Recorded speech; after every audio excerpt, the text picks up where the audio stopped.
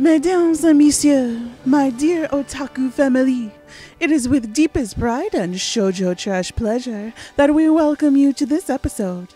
And now we invite you to grab a rice ball, plug in those headphones, as the Dub Talk crew proudly presents Kakurio.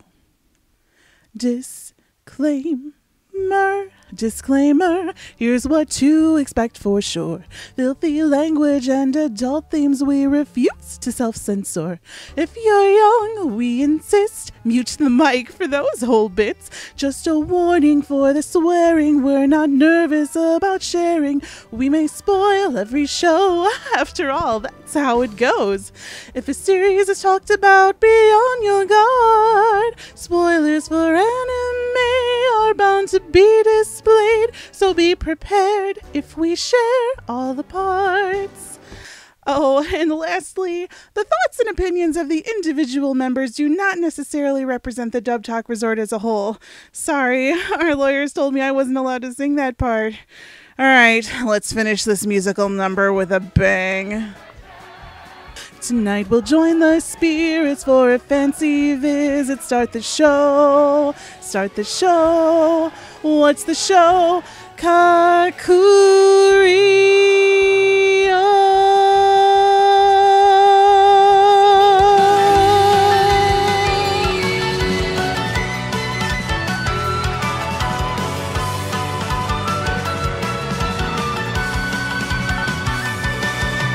Welcome home, Masters! It's an honor to have you return to Dub Takya, the podcast resort where your hosts will treat your anime dub needs.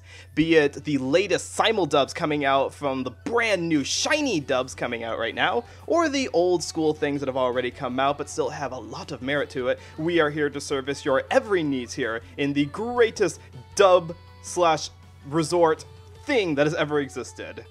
And to join me tonight, I have assembled the finest members of the staff here.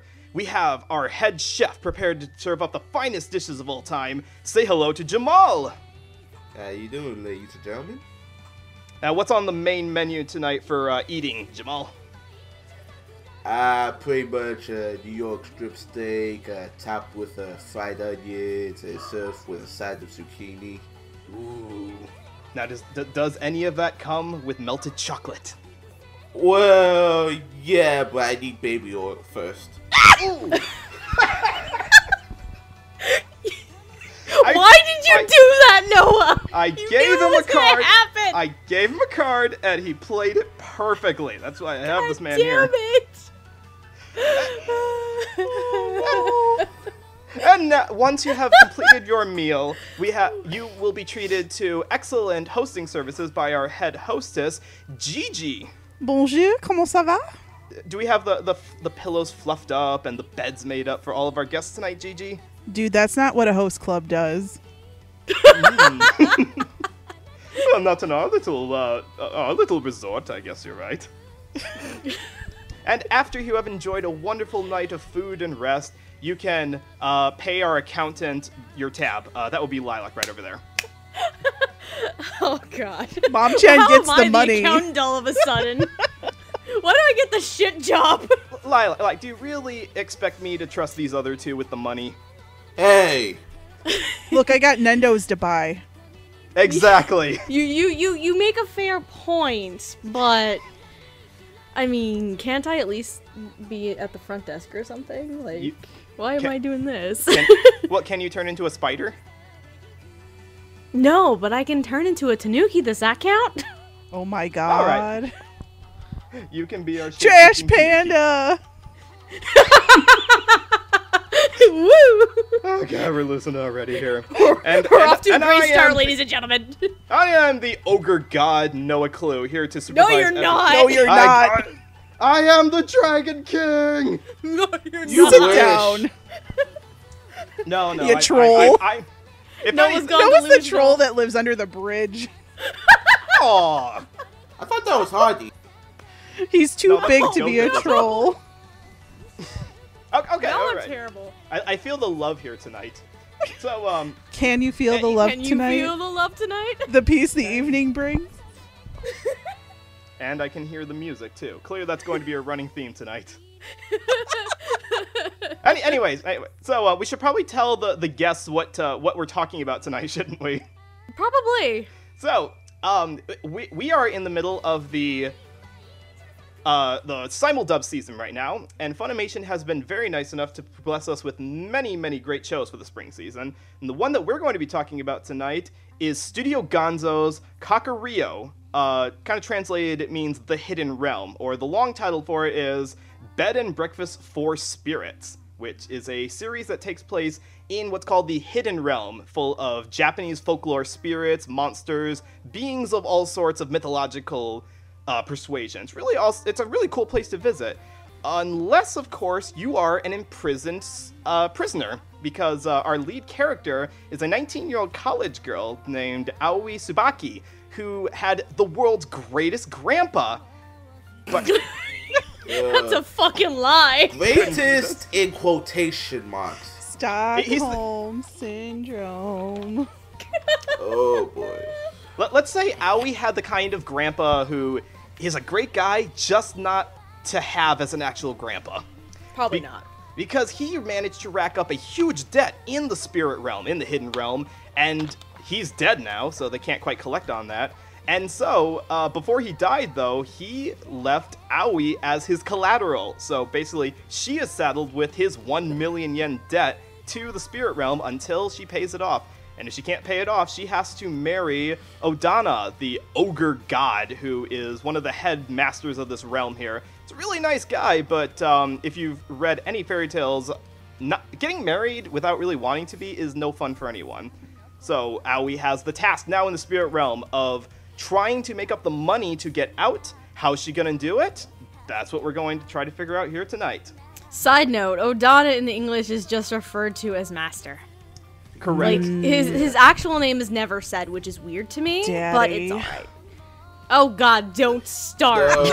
No. He can be No. my master any day. No! Get back in your box, Gigi. I live in a cage. It's too early for this. Yeah. Too early. No. God damn it. You brought I mean, it up. I mean, I'll be nice and say that he's actually a nice guy. You know, he's not a bad character. He's just, nobody wants to get married against their will. It's called Stockholm Syndrome. We'll get to the Stockholm Syndrome, trust me. Anyway. My So, dreams. this is- I'll say, Jesus like we said, this is one of the series that's getting a dub a couple of weeks after the Japanese episodes come out, which is awesome. We love us some simuldubs. But who could we possibly get to dub a series like this? We need a crackerjack team of spirit professionals to do it. So I'm actually going to ask my cohorts here if they had any predictions for who would be the dub people in this. Lilac, you want to go first in terms of who might direct and or write this series? I sure will. And side note, I think most of the discussion, just for heads up sake, most of the discussion tonight is going to be for the first 3 episodes of the show. Because I think that's what we decided on, and also I only watched the first 3 episodes of the show. Right, so that's right. as far as we're going to have to go with it. In regards to predictions, there were a couple of shows that are pretty similar to this one that I came with the thought process of, why don't we bring the director writing team coming in from these other shows and bring them here because it would be a good fit. So my writer pick, I only had one writer pick, and because of his work with Token Rambu Hanamaru, I decided to pull him into this, and I had Clint Bickham as my writer. In terms of directors, I had 2 possibilities. Both have directed shows similar to this nature, and both I wanted to see come into this show. So my second choice in director was actually Tia Ballard. I haven't seen her direct anything in a while. I think The Royal Tutor was the last thing I might have seen her direct. But I was like, okay, I want to have Tia come back as a director because she's awesome. And I feel like this is a good fit. She's going to be directing this show. Please and thank you. My first choice in director, though, because she's had a lot more experience directing similar shows like this, such as Token Rambu Hanamaru again, but also Konohana Kitan from the fall season. And this show has a lot of Konohana Kitan vibes, I'm not gonna lie. So I had Jade Saxon as my other director pick here. Now when you say similar to Yeah, sorry. Konohana Kitan? Konohana Kita or Token Ranbu. You mean like the old world Japanese setting? Kind of, yes. Okay. I mean, the old world Japanese setting with Konohana Kitan, but the Token Ranbu elements is all the Bishi boys coming into play, of course. And let's face it, this show has some Bishi gentlemen going on here. So she can wrangle some of them boys to come in here. She's got a bullwhip, I'm sure, to wrangle perfectly well. Oh, yes. Okay, so Jamal, going along that same line there, did you have predictions for directors and writers? Yeah, let me just try to contain my anger for a second. Oh, God, this is because we talked about the show that we shouldn't be talking about? Yeah, I guess. But I also... Yeah, but the thing is, my prediction is, because I also had a Konohana Kitan vibe too. So, because my first prediction was actually pretty much a pair, and that was Jade Saxton for director and Deborah Crane as the scriptwriter. Okay. Yeah, that would work out. But but here's the thing though, because I had 3 for each. My last 2 predictions kind of go hand in hand based on a tweet I saw, and I had both Kristen McGuire and Emily Neves because I remember a tweet saying that those two were gonna be office mates, so I figured they'd be working on an anime together. Okay. It's interesting that, like, aside from the Clint guess, it seems like both of you guys went with mostly female directors and writers for this show. Mm-hmm. Presumably because the show is much more romantic in nature and has a female lead to it. It's shoujo trash. The show I'm about is to say, it's straight more- up 1000% trash. I think it's more for me because this series is for a more female demographic, and I mean, Gigi can attest to this too. Like, we really do want to see more shows that are geared towards the female audience a lot more. Oh yeah. And with certain some directors who handle them, like Royal Tudor and Tia Bala directing that one is a perfect example. Like, they know the audience that they're shooting for, and they know how to cater the show to them. So personally, I'm like, I think it should be the same situation here, honestly. Okay.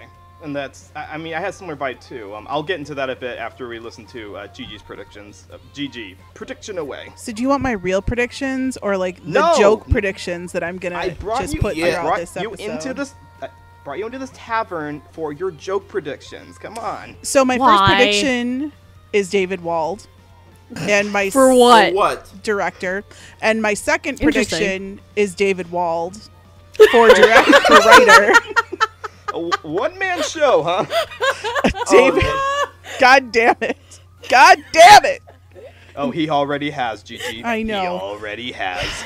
But my real predictions for writer, it was Caitlin Barr, because Okay. she is bae and I love her, and she just, moved into Funimation, and I wanted her to be on a shoujo show. She wrote Haikyuu, so I know she knows what the girls want, and this is what we want. And as for my director, along the same lines of everybody else, I also picked Jade Saxton, because this show looks exactly like Token Ranbu. It looks exactly Yes. like Konohana Kitan. It must be all the kimonos and shit or whatever. But Jade Saxton also knows how to wrangle a very big ensemble cast, which, because this show is too core and it's shoujo trash and it's a reverse harem, somebody needs to do it. Somebody needs to be the boy wrangler. Jade Saxton's very good at wrangling boys. So those were my real predictions. You I say think that, and then there's 2 of us here. Well, see, I don't get this. Like, this is the trash show of the season on Funimation, and yet there are boys in here. I don't know about that. I take umbrage with you calling it a trash show. This is The the trash only show of the season is High School DxD. No, that's not. That for is girls. utter trash. That's not for me. That's the boy trash show. It's the still trash, though. the shoujo trash show is this. This is the only one Funimation chose to dub, unless you are on Team GG, where Legend of Galactic Heroes is a BL. Which, Here we go. in which case, there. Now, look, Gonzo has made plenty of trashy shows in the past. You want a trashy show, go watch Speed Grapher. There's a great trash Oh, show for you. What oh the fuck God, is that? No. Does it have boys no. in Oh it? no. If it doesn't have boys in it, I'm not interested. It has boys in it. It has Gigi. hot, shirtless, superpowered boys in it. It's a very, very dark mystery show of sorts. But that is for a It's- completely different episode. It is trash though. Like that Bring show it. is trash. So, bringing it to this show, which I don't think is trash, but I think we're going to It's debate not that back and trash, forth all it's night. shoujo trash. As in, when I did my shoujo trash podcast, this was the only show that we picked from Funimation because it was the only one worthy enough to have a largely female audience and had a bunch of boys in it. That was dubbed. So If that's your Anywho. definition, Yes, if that's your it is. definition, then okay, we'll go with the Anywho. GT gold standard here. But the I am proud to say that my cohorts here were very good at their guessing game because I was not in the camp of guessing all the ones they had because I guessed Caitlin Glass as the director. Okay. For the sake, some of the same sake of she does ensemble groups very well, and she also does. I'm not gonna call it shoujo trash, but she does shoujo shows very well. She's done Love Live, she did Fuka, she did Suzuka, she's done quite a few in the past, or in the recent history actually. And this seemed like with the troubles that Aoi is going through, that this would be the kind of thing that Caitlin's already geared towards. And as far as writing it, because she's been starting to write a lot more for Funimation, I also thought that Evelyn Neves would be a good person to write Okay. this. Probably because I heard her writing on Hyoka, and I thought that her the way that the dialogue conveyed a lot of emotions would translate well to a show like this, where there's a lot of conversations amongst characters to convey their thoughts, their feelings, and I thought, okay, that's kind of up Emily's wheelhouse.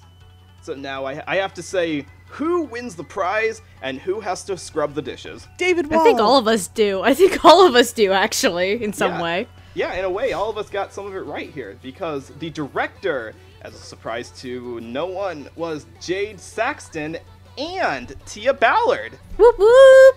Yes, two-core show, and we have double the trouble in terms of directors here. So, so like you guys said, Jade Saxton has directed quite a few shows for Funimation recently. She did interviews with Monster Girls, she directed Token Rambu Hanamaru, she directed Convenience Store Boyfriends, and I'm sorry, Jamal, to bring this up again, but yes, she did direct Kanohana Kitan, the show that we wanted to do an episode for, but we didn't. One day that will get an episode. One day we'll make an episode of it because I Yeah. love that show. Yes. It's adorable. I want to do that one. It really was. So, all you guys, go watch that show after you're done watching this one. Yes. All right. Also, Tia Ballard's directing. She's also got quite a long list of credits to her name. She directed Kiss Him, Not Me. She directed, like Lilac said, The Royal Tutor. She directed Chain Chronicle, The Light of Hayasiatas. And I had to make sure that we weren't going to talk about this one, because I know everybody wants to talk about this one. She directed In Another World with My Smartphone. No one wants to talk about that one. I want to talk about why that's got commentaries, not Bakas, but that's just me. Alejandro, do you want us to do an episode about In Another World with my smartphone? No. No, he Gigi, wants no, us no. to do an episode of my No. first girlfriend is a We're not gal. gonna mention that one. No. We're not gonna mention that one. No. Oh, no. Lord. No, we are going to talk, though, about our writer. And as a couple of us did predict, it was indeed Emily Neves, who is the ADR director, or not the director, sorry, has been the scriptwriter for shows for both Sentai and Funimation in the past. But I'm only going to focus on her writing for Funimation for this one here. If you've heard her write for something in the past, you may have heard her write for Urahara. You may have heard her write for Sky Wizards Academy, aka Oh, God. the greatest magical academy show ever created. Why are we bringing that trash up? Cody Balfour, the Did you best just guy make wizard. that up? You just Cody make that up. Balfour. There's no way she wrote for that. Go look it up. I will. She also wrote for Hyoka, like I said, and a show kind of similar to this in the fairy tale vein. She wrote for Snow White with the Red Hair. Mm-hmm. So that's a wide range of talent and a whole bunch of estrogen in the show. Jamal, tell us a little bit about your reaction to the first couple of episodes of Kakurio. Before I get into anything, I just want to preface by saying, holy shit, Jade Saxon's coming to Florida SuperCon. Hey! Someone's excited. Well, that's great, I guess. Say hi for us. Oh, you By the know time, I will. when does that con take place? When is Florida SuperCon? July 12th to the 15th, I think. Oh, so it's next month. Okay, yeah. But I'm thinking Say like hi when for this us. episode comes out, It The end should- of the month. then The go end to of Florida June. Con if it hasn't already happened.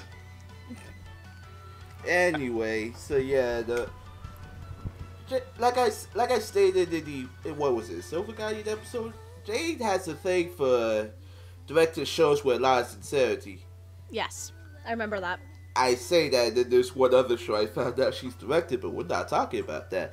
But, you know, she really plays to her strengths very well, and the fact that Tia is jumping in on this leads me to believe that, you know, it's a really good pairing when they work together. They manage to keep the flow of the show going very well, faithful to the sub as can be.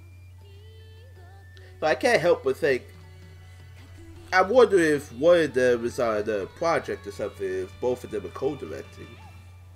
Yeah, we don't have an idea about exactly who directed which episodes, or if they're splitting it directly in half. From the Yeah. way- It sounds like they might be splitting it. Yeah, according to the show page, they're splitting it.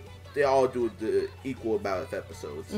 Okay, so it's like one directed episode 1, then the other directed episode 2, and then they go back and forth possibly. No, not alternating. I mean, like, you just direct, like, various pools of each episode. Oh, yeah, okay. which probably makes a lot of sense because both of them are probably in a few shows that are popped up this season.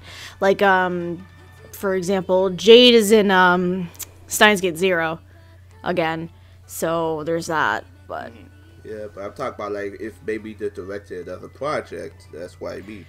well, maybe. Yeah. I'm just more thinking maybe because it's the schedule wise with all the other shows they're probably involved with. Yeah, true. Like I said, they managed to keep the tone very faithful to the original, and they did a very good job. I do like Emily Neve's script writing. I like how she manages to just keep the script sincere, but I have a tiny little nitpick with the first couple episodes. I don't know if it's maybe a speech pattern in the episodes or something, but I keep hearing them refer to Shiro as she, though. And that kind of irks me a little bit. Like, I don't know if it's like the speech patterns and the voice actor. That is weird, yeah. Now that Yeah. you say that. I mean, it's been consistent throughout all the ones who've said his name so far. Yeah, it has been consistent, but yeah, the real name is Shiro. Maybe how they've been pronouncing it comes out strange. I don't know, but yeah, you're right. I never picked up on that. Yeah, so it's just kind of a little weird to me. But other than that, it does very well to stay true to the show. Because when you're dealing with something that's steeped in contemporary Japanese culture, you know, you gotta walk the line a little bit. You cannot stray off of this. You have to keep going with the theme consistently. Right. Yeah. I mean, that's something that could have gone wrong with a lesser writer. So I'm glad that there wasn't anything aside from that one pronunciation that tripped you up to say like this is inaccurate or this is wildly off from how it should sound. I mean, I'm not too concerned about accuracy. It's just something that nitpicked me. I mean, it mellows out later on, but it's just for the first couple episodes. Maybe it's just first episode shit. I don't know. Oh, they say his name a couple of times in later episodes. I never picked Yeah. up on that myself, so I don't know if they corrected it later on. I think it's small enough of a change. If it's something that the directors did not realize was the correct pronunciation for it, then it's going to be in all the future episodes.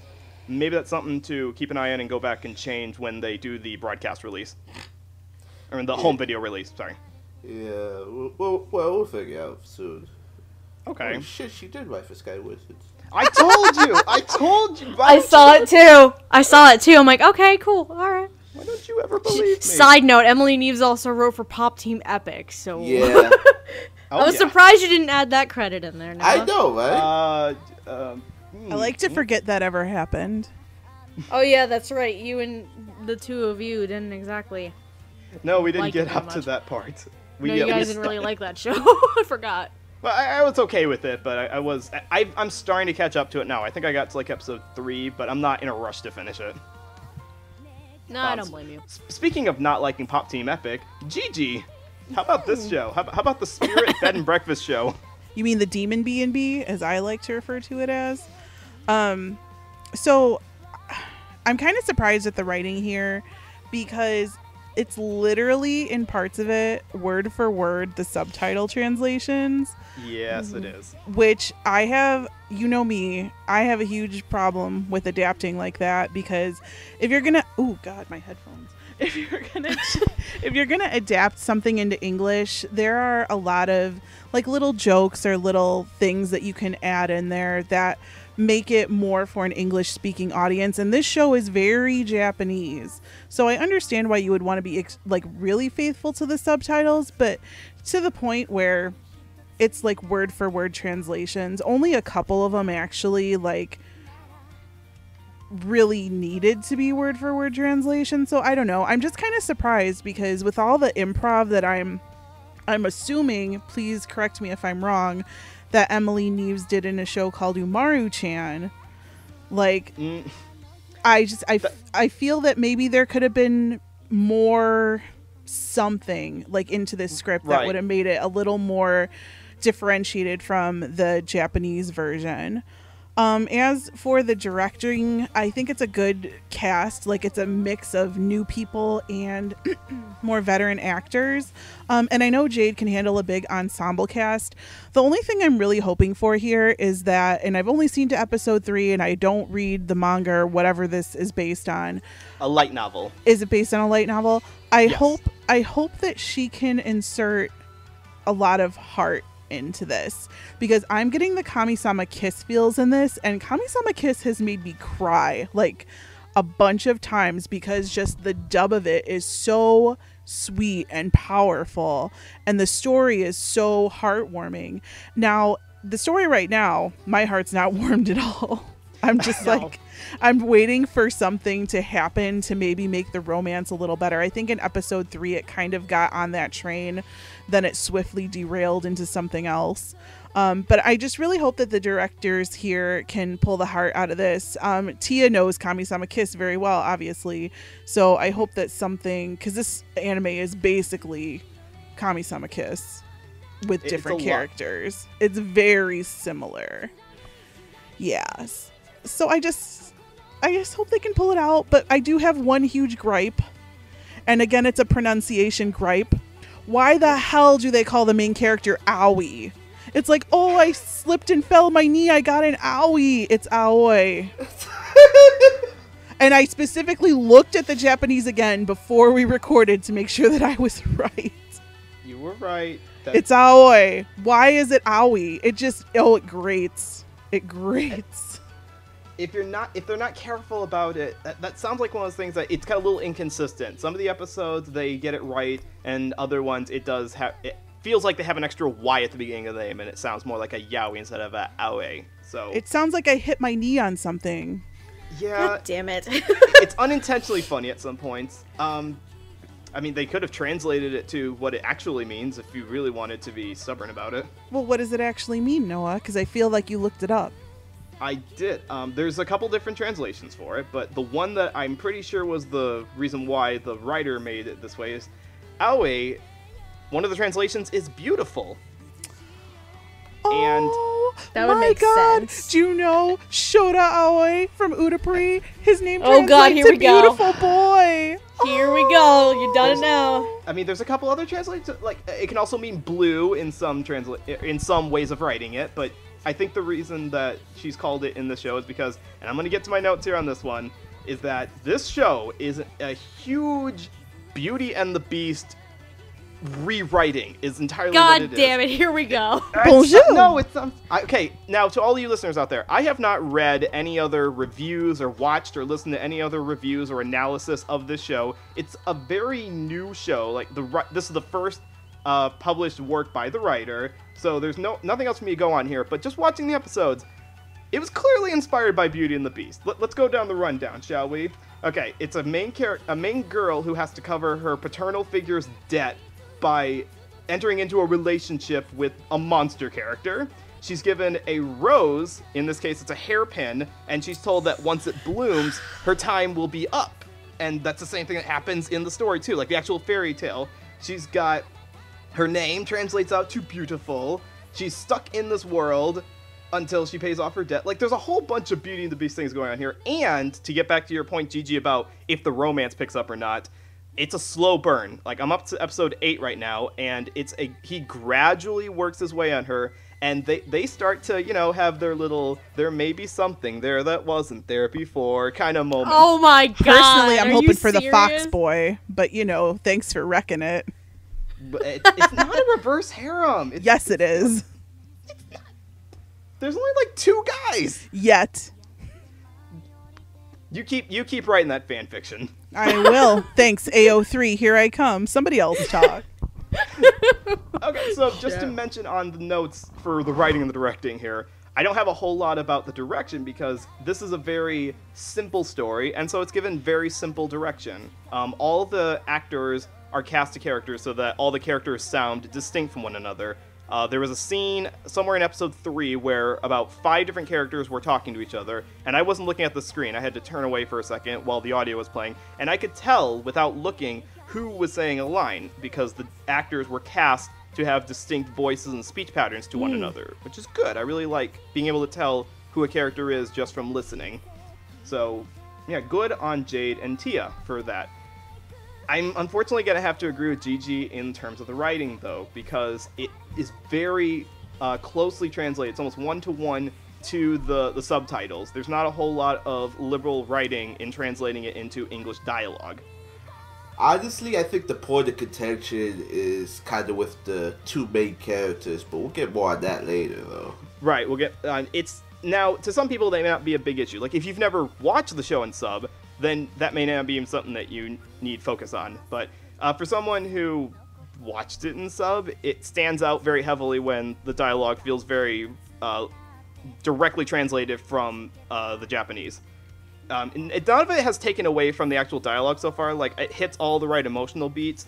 I'm just also kind of waiting for like that, my heart moment. But the actual show itself, like the way that it was written by the Japanese producers, it's a simple show. It's gonna work its way on you gradually. Yeah. So Lilac, similar thoughts to Jamal or more to Gigi and me? Here's the strange thing, because you guys are saying that it's very one-to-one to the translation, the script anyway. I kind of feel it's a bit more, has a little bit more looseness to it.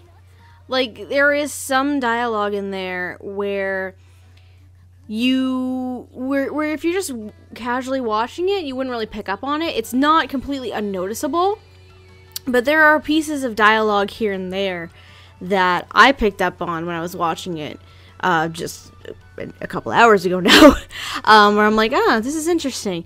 And to be fair, it's been a couple months since I've watched the Japanese, to be fair. So I can't say it's a one-for-one translation. I feel like it actually is a little bit more of a loose script to a point, but I do also see the point where it's faithful for a majority of the part. For the majority of it, it's really faithful. Mm-hmm. It just has little loose bits here and there in terms of some dialogue and phrasing. In terms of the directing, I really love the direction so far. I've gotten to love Jade and Tia as directors for numerous reasons, one of which is how they cast their shows. When we talk about The Master, obviously the conversation will probably come up of, are they going to go with the stereotypical typecasting of this character?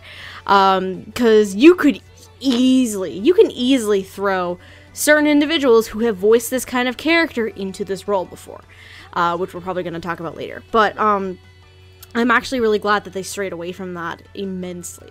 And it's because Jade and Tia have worked on similar shows of this vein too.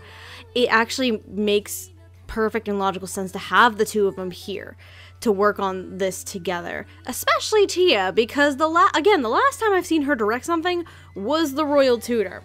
So good on you, girl, for coming back into that director seat. We've missed you. Come back more often, You girl. still get a free t-shirt and free box wine if you decide to come to A-Fest. Just saying. Yes, girl. We're Yes, not girl. soliciting. We're not going to solicit qualified directors to drink with us, Gigi. Unless Why they not? want to. Tia is our honorary senpai. She is our honorary ladies' night member. She is our honorary ladies' night member. That's we decided this a while ago. Not gonna lie. And I feel like maybe we should induct Jade at some point now too. But Jamal, we're getting caught behind. We need to have like we need to get some of the Funimation guys for drinking contests too. Apparently. god damn, that's Oh, gonna be God. terrible. That's a terrible idea. Cliff. No. Cliff don't drink. One problem with that, though, Cliff doesn't drink. Not with So- that attitude. Please, Cliff, ignore him. Yes, He knows please not ignore- what he says. Dumb Talk is not responsible for the actions of Noah. No. We'll We put are that not in the disclaimer. And final disclaimer, the Dub Talk podcast is not responsible for our hosts and these stupid things that they will inevitably say. No, Cliff. Yes. No, but overall, in terms of staffing, I have been enjoying it so far. It's just the one little thing is just the slight loose script, where personally I think it should be a bit more of a faithful adaptation, but I don't mind having those little loose moments in the script, honestly. But otherwise, it's very solid right now. Okay, and that's I'm glad that we all had kind of a similar positive reaction to, at least it gets across the parts that it's supposed to. Whether or not it's Right. liberal enough for our enjoyment, I think it kind of just depends on how much anime we watch. I'm kind of thinking Yeah. about coming at this from the perspective of someone who doesn't need to have seen a lot of anime. I think anyone, even non-anime fans, can come into this and enjoy the dub of it just fine. Absolutely. That's why I was saying, like, in terms of script, if you're more of a casual anime fan, you wouldn't notice the little bit of looseness to the script. But compared to some of us who are very much heavy anime watchers, you can notice that little bit here and there. Yeah. So, speaking of heavy anime watchers, we should probably talk about some spiders now that we can get into the cast a little bit here. They haven't Hisoka? transformed into spiders for me yet. I'm depressed. Hisoka? Oh, Not you need to Hisoka. Oh. You need to fix that after this recording. that's I told wrong. you this is the one show I still have to catch up on for the spring, and I'm good.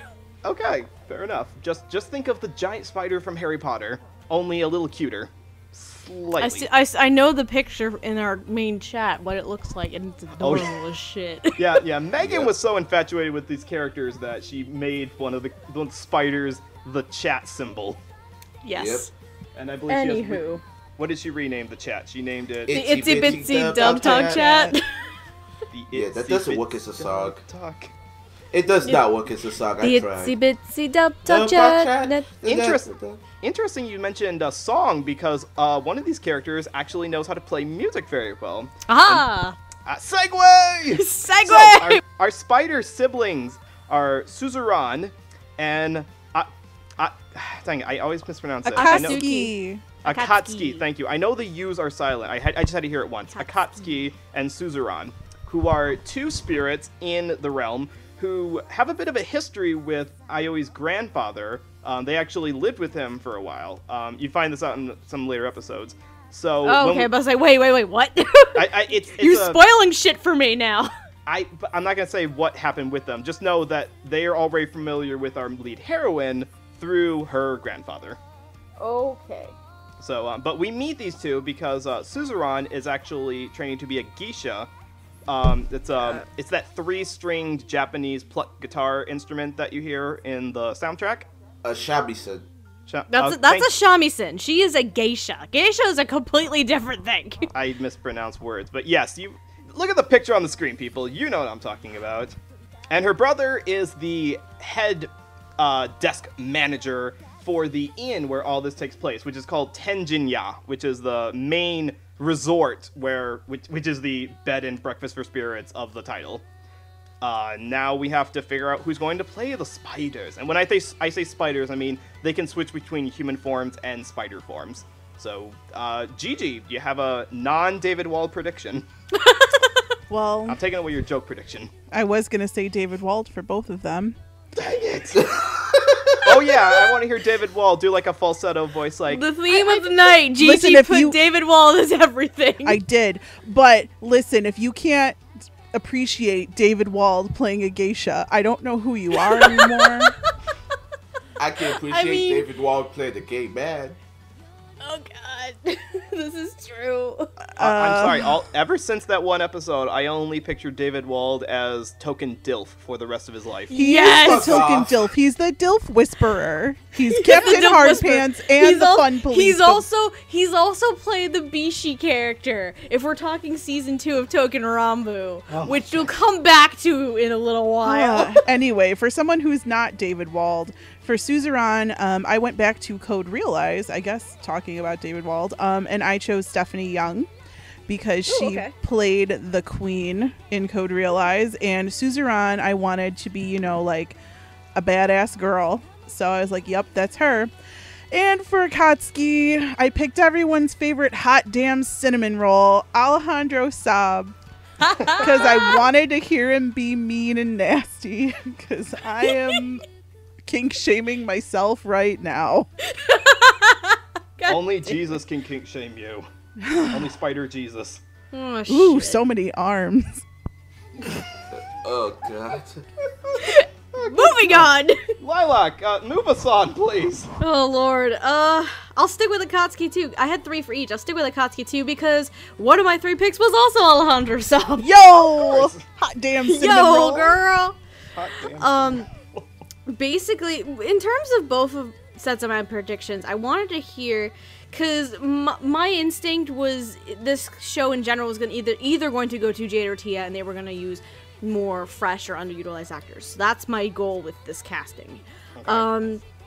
Or actors we haven't seen her for a while. So Akatsuki, I had Alejandro Saab as one. The other 2 I had that I really wanted to see these as well. I had Justin Pate, and I also had Kyle Phillips. And then for Suzerain, because Suzerain, she's the younger sister of the 2, Akatsuki's the older brother. I went with younger sounding female voices that could also be this gentle, kind-hearted soul, because Suzerain, when you first see and hear her, she's very gentle and very devoted. So my first choice actually was Brittany Lotta for this one. Goddess herself. Yes. Second choice, I had Lindsay Seidel, and then my third choice was a default of Trina Nishimura. Oh. I can't not see any of those. I know you can't, right? That's kind of an interesting range of them because like Trina specifically has a much lower voice than the other 2. So I'm like, but I've seen her go gentle, not seductive, but she can put that tone in there if she wanted to. But she can have a gentle voice depending on what you do. that's true, and that's a sign of a good voice actress is being able to not have just one stereotype voice, but Exactly. switch to multiple ones. So I just need to hear Trina in more stuff before. And Jamal, prediction away. For Akatsuki, get ready for a threesome. I also had Alejandro Saab. Yo! Hell yeah! Hot damn cinnamon roll. Let's go! Cause Akatsuki has an angry disposition. I really want to hear Alejandro yell again. And you will put on Twitter right now, but God damn it. but going along the same lines, I also had Stephen Fu because there's also because like you said, Steph, you want to see underutilized actors, and Yes. there have been many times recently where I've confused the 2. So Okay. I'll get more on that one later. As for Suzerain, I figured since she's the younger sister, cheerier disposition, default is default, and I had put April. Oh, you know what? I'll give you that one. I'm not surprised by that since it's you, Jamal, but I can also see it working. Exactly. Oddly enough, I also had Morgan Garrett because, I've seen her play some sweetie characters, and I really want to see him play a sweet character again. But for something different, I also had Don Bennett. I love how you have Don Bennett and Morgan Garrett as predictions. We'll come back to that in a minute. Yep, We'll we go a little bit. And I'm going to segue off of that, actually, because I also had Dawn Bennett as my prediction for Suzerain, solely because she played the character of, I think it's pronounced A in Show by Rock. Sorry. Yeah. In Show by Rock, who also plays a Shami-san. And Yeah. I think I wrote this down, actually, before I even heard the voice in Japanese. I just saw, okay, characters playing the Japanese guitar. I can't get it out of my head now. No matter who else I think of, it's going to be stuck there. It's going to be Dawn Bennett. So I'm like, that's cool. That's fine. And I actually did not have a prediction for Akatsuki because I think there were too many young male voices at Funimation to pick from. I couldn't narrow it down. Like, kind of indicative of the fact that all you guys picked a wide range of actors. I was like, I can't even pick one to narrow it down. Now, in the grand tradition of somebody got it right, did anybody get this right? Crickets. No. Crickets. No, Crickets. nobody got it right. It was David Wald, right? God damn it. Yes, the whole thing is David Wald. You're David Wald. She's David Wald. We're all David Wald. Stop it. Oh shit! Oh, I can't make that joke. Never mind. Oh, Let's boy. not. I should probably talk about the characters. So Yes, our please. spider siblings are voiced by two interesting veterans of the Funimation studios, actually. Suzuran is voiced by Alexis Tipton, and Akatsuki is voiced by Orion Pitts, who I don't know if we've talked about before. Yes, we have. Not an episode I was in, but you're right. Probably I'm looking not. through his credits here, and there was at least one that we talked about before. Two. Alexis, many of you may know as Hyoka Kazakiri in the Magical Index series, Chamie Honda in King's Game. Chimi. Really? Oh god, that poor Really? girl. Get out, Noah. Get out. I forget. Is she the main girl in that show? No. No, she's not, but We don't talk about King's Game. we don't talk about King's Game. What's There King's was Game? no King's Game. Exactly. I don't know what you're There talking was about. no King's Game in Bossing I was talking about. No, Thank you, Jamal. I was talking about another role, like Kaori Tanaka in Shiki. Okay, And- that's fine. Acceptable, very acceptable. Yes. And the greatest lead character in a harem comedy series ever, Sun Seto in My Bride is a Mermaid. I still need to watch that. I was gonna say, you're talking about Shabby play. I have to bring up Sun Seto. And every time I talk about Alexis, I have to, so that Lilac will finally watch it.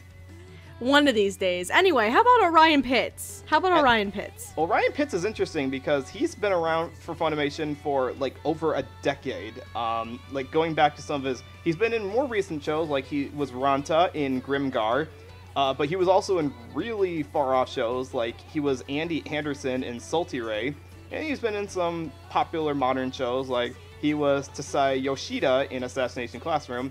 And he was the best boy of Gigi's favorite shoujo trash show ever. He was Kairi Okayusu in Peach Girl.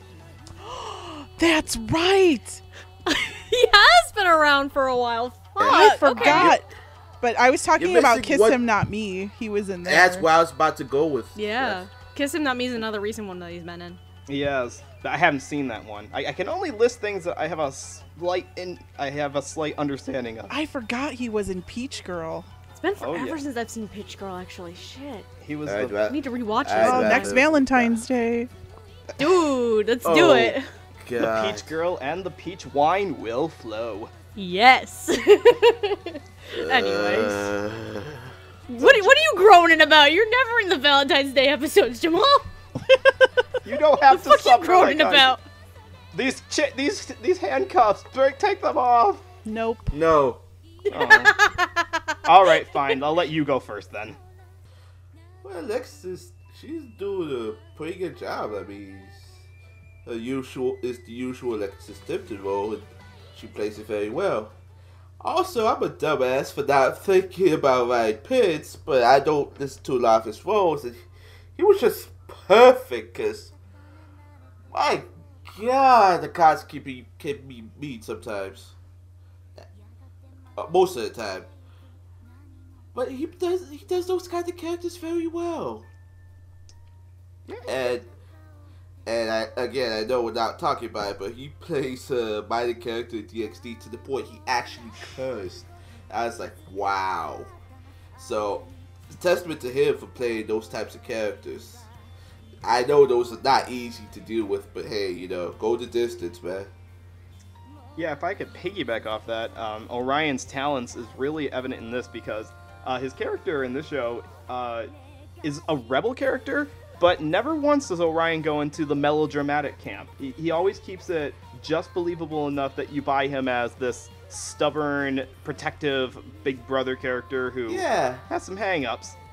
Because with Big Brother, he has some differences with Shiro. And so as a result, he has kind of an angry disposition. So Orion has to maintain that. You know, he can't just veer off in distance onto one side.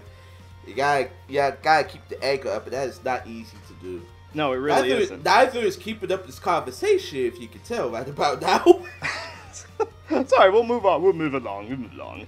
But yeah, full props to Orion. That was really one of the more surprising ones because I know he's been around for a long time. I just I don't recognize him when I hear him in a role, and like he keeps popping up, and I should recognize him. So it was a real surprise to have a voice that sounds fresh to my ears that gives this this rebellious Big Brother character some bite to it.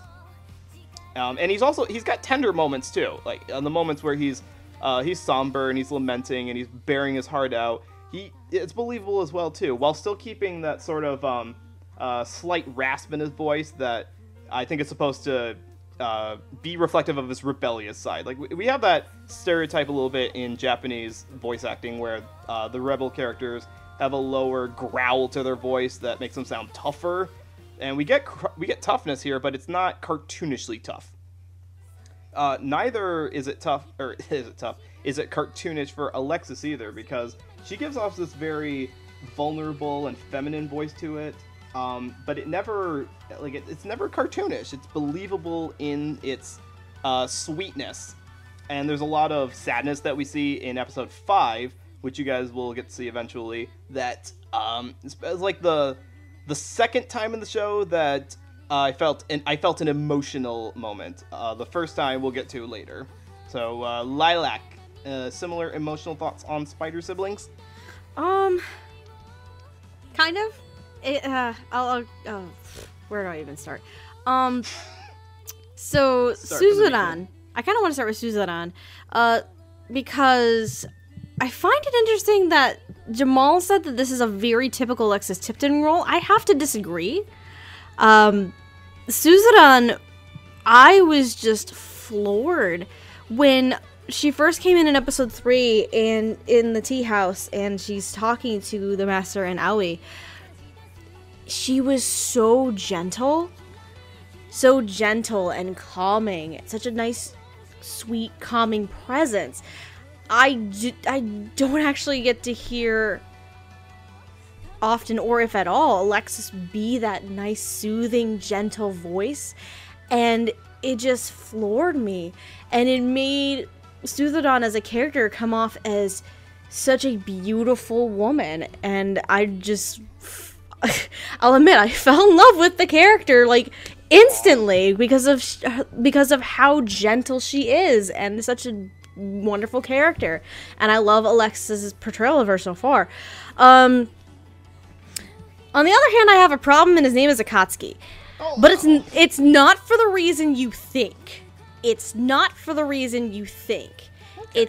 If you think it's because I don't like Orion Pitts' portrayal of Akatsuki, that is not the reason. The reason why that Akatsuki is my problem, mind you, again, I've only seen 3 episodes. Akatsuki as a character hasn't really stood out that much to me. So because of that, I didn't really have anything to write down or anything for Orion's performance outside of it being perfectly fine. Like, I've seen him play the obnoxious little twit before. I mean, if we're talking Ronta and Grimgar, or I can't remember his character's name from Kiss and Nami off the top of my head. Nanashima. Thank you, Nanashima. And I've seen similar characters like this. The problem I have right now is Akatsuki, for me, hasn't had enough screen time for Orion to really stand out in terms of performance. So that's my problem with Akatsuki. Like, based on what I've seen, though, so far, I do enjoy it. It's just, unfortunately, because the other characters that we're going to discuss have more screen time, I have a lot more to say about them. Orion is, I think, the one character and the one performance I couldn't really think of anything to say because Akatsuki didn't have too much to do. That's the only drawback on here. But I'm going to take a wild guess it's going to be fine, though. I mean, it's, like I was saying before, there is a slow burn in some of the emotional resonance that comes to these characters. Right. Yeah, I'll let you watch the show later on, and by the time this episode goes up, I'm sure you will have caught up on those episodes, and you'll be like, oh, I get it now. Yeah, it's just, as of right now, unfortunately, I can't really say much about the performance because Akatsuki hasn't just done too much. That's fair enough. That's fair enough. All right, Gigi, I know you also watched only up to episode 3, right? I saw episode 4. Okay, so you have a little more to say on Orion's performance? I do. So Orion is really great at playing little douche nuggets. So I liked it. I mean, I got it. I was like, yep, keep yelling at me, sweetie.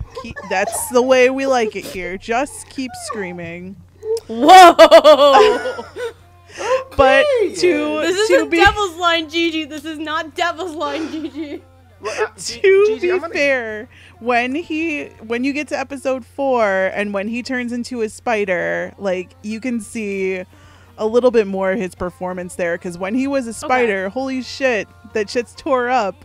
I was like, oh my god, Orion Pitts. I'm gonna have to watch afterwards now. Yeah, you gotta. Yeah, it's it's really, really great, and he does a bang up job being a little douche nugget. As for, I love Akatsuki though. Can't front. I love that character. As for Suzuran, I find it funny also that you thought it was a typical Alexis role, because I didn't get Alexis out of it at all. In fact, when I was watching it, I was like, who dis? New phone, who dis? To quote Zeta. And literally, I heard something in the voice that made me think I know who this actress is, but I can't place her. So just like in the little Alexis Tipton speech pattern, because I don't think it sounds like any role that I've heard from her lately. I felt it was a lot more mature than a lot of the roles that I've heard from her, because I'm used to Alexis playing squeaky, pink-haired characters. And I really think she had some great acting here, like between when Steph said the gentle geisha moments, and then when she was out in the hallway and those guys were like chasing everybody, I was like, So I think she really did a good job hitting the levels, and you know me, I love it when actors hit their different levels of a character. So good job, spiders. Hisoka's not here. Let's move on before I cry. I will say, I think it's interesting that you guys all were kind of taken aback by Alexa's voice in this, and that might also be because all the other female characters that we're going to talk about coming up here, most of them are much more they're less vulnerable acting. So it's a pretty big contrast, honestly. Yeah, and I think we needed that too, because in a show where you got working girls that are like trying to race through the ranks or trying to work off their deadbeat grandpa's debt, it was kind of nice to have one character that was like had more purity to her. Right. And Alexis brought that off in spades. She was quite the range. She was very down to earth, you know. Mm-hmm. Oh yeah. So I wouldn't call it down to earth. I'd call it more elegant.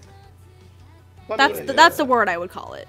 But I think he means down to earth in like the sense that like she like bears her soul out for everyone else to see, and she's not trying to mask it like everyone else seems to be. Exactly. I get you. All right. So I guess segueing off of that, we should probably talk about characters that are not exactly vulnerable. We should let's move on. I know one of them's down in the earth, but. Oh God! Oh no! Bad Jamal, you go back. You're going last on this segment. Who's your daddy? Yes, I am. You got me in. Okay.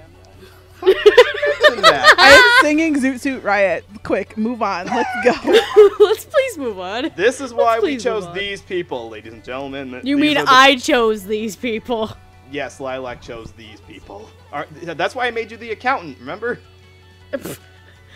I don't know how that equates to accounting, but okay. Can we talk about some daddies, please? Isn't accountable for their actions, and stop it with your jokes and please move on. Dad Puns, the podcast. Anyways, speaking of dads, we're talking about the old men characters of the show. We've got two characters that are the deadbeat grandfather himself. Gigi, do you want to pronounce his name correctly so I'm not mispronouncing it here? Is it Shiro? It is Shiro. Okay. Shiro Tsubaki, yep. All right, so I want to make sure we didn't get the mispronouncing there. But Shiro Tsubaki is Aoi's grandfather, who has recently passed away and had the power to see spirits. We should probably preface that not all human characters in this world can see spirits, but it's a genetic thing apparently. And Shiro is like Iroh from Avatar: The Last Airbender, and he could see the spirits and travel into the spirit realm apparently. Speaking of those spirits, one of his friends, in quotation marks, was Matsuba, who is a Tengu, which is this bird-human hybrid that is one of the first patrons that we see of Aoi's restaurant, and has quite a bit of useful advice to offer as well. So, Lilac, did you have any predictions? Of course I did. For Matsuba, I had two for each of these. For Matsuba, what I did with Matsuba was more of the typical older gentleman, because Matsuba is also kind of, seems more like a gruffer kind of guy to an extent, compared to Shiro. So what I did with Matsuba, my first choice was Mark Stoddard, and my second choice was R. Bruce Elliott. As for Shiro, his was very interesting for me, because Shiro, despite him being a deadbeat grandfather, in the scenes where we do see and hear him, he's very kind and very gentle, despite him being very rambunctious from the stories that Aoi gets to hear. So, the two voice actors I had for this, one of them was Kent Williams. That was kind of my default choice, because we've seen Kent Williams play similar characters like this before. The other person I picked, and I'm pretty sure I did this after Token Rambu Hanamaru, I did Vic Mignogna as my second choice for Shiro. I'm not kidding. What? Only because if you've seen Token Rambu, he plays Megan lovingly refers to him as, I'm gonna get the name wrong, as the sexy Bishi grandpa, the sword grandpa. In what show? Token Rambu. Oh, okay. So, and his character in Token Rambu, the sword that he is among one of the oldest. So he's considered the grandfather character for this group in this world.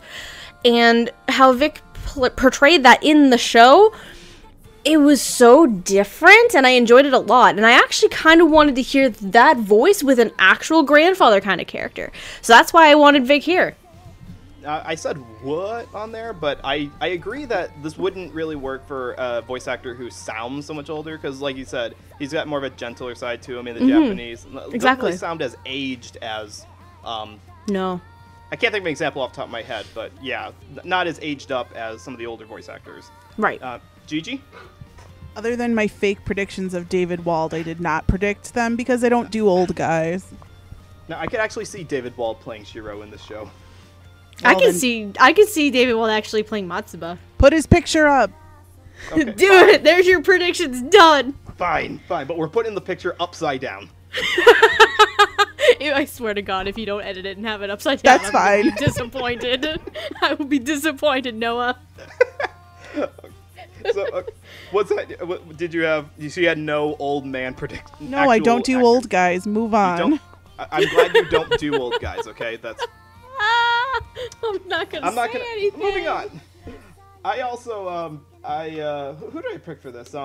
I had R. Bruce Elliott as a prediction as well, but I had him for Shiro actually. I thought that he would be the because he's got this fun voice to him, and Shiro was just a fun grandpa character. You know, he's like I actually have a grandpa who is very similar to Shiro. Not in the deadbeat sense, but in the he never seems I would to hope age not sense. in the deadbeat sense. No. It's just in the, like, to give you a picture here, my grandpa is in his 80s, Okay. and he still goes sledding in the winter. Jesus Christ. He is that kind of fun grandpa. He's going to outlive me and all my cousins, probably. So that's why I put R. Bruce Elliott there. And as for Matsuba, the character has a much gruffer voice in the Japanese than any of the other characters. And the instant I heard the Japanese, I'm like, that's got to be a John Swasey role. That can't be anyone but John Swasey. Okay. I can see it too. So that's all right, Jamal. I'm gonna let you out of the corner now. You may say what your predictions were for Old Men, John. I went typical and atypical with mine for Shiro. I also had R. Bruce Elliott. Yay. I also had Kent Williams too. Yeah. Nice. However, I went a little atypical one with Barry Yardell because after the Ancient Magus Bride, which part of the show kind of reminded me of, I figured he could work here too. Mm-hmm. I'm sorry. Who did Barry Yandell play in Magus Bride? Joe Garland. Oh, right. Yes. That guy, that old guy. And then Barry Yandell, if you're also familiar with him, he was also the little red demon in Soul Eater, inside Soul's head, and he also is Zaruba in the Garo franchise. Oh yeah. So I can see that. And for Matsuba, I also doubled down with R. Bruce Elliott because he has that kind of voice. No matter like the stature of the character. But I went a little adventurous with mine, and I went with Damon Mills. I mean, Damon Mills does good old guy. He is a wizard. Because of his role in Yuri on Ice, possibly. Probably. To be fair to Damon's credit, he's been playing a lot more characters in his own like natural range lately. So. Oh yeah, he's gotta give his for him. vocals a rest sometimes. Yeah, I know. Good for him though. Yeah, he can't play cranky Russian grandpa all the time. How he still manages to pull that off. Good lord, child, you are magical.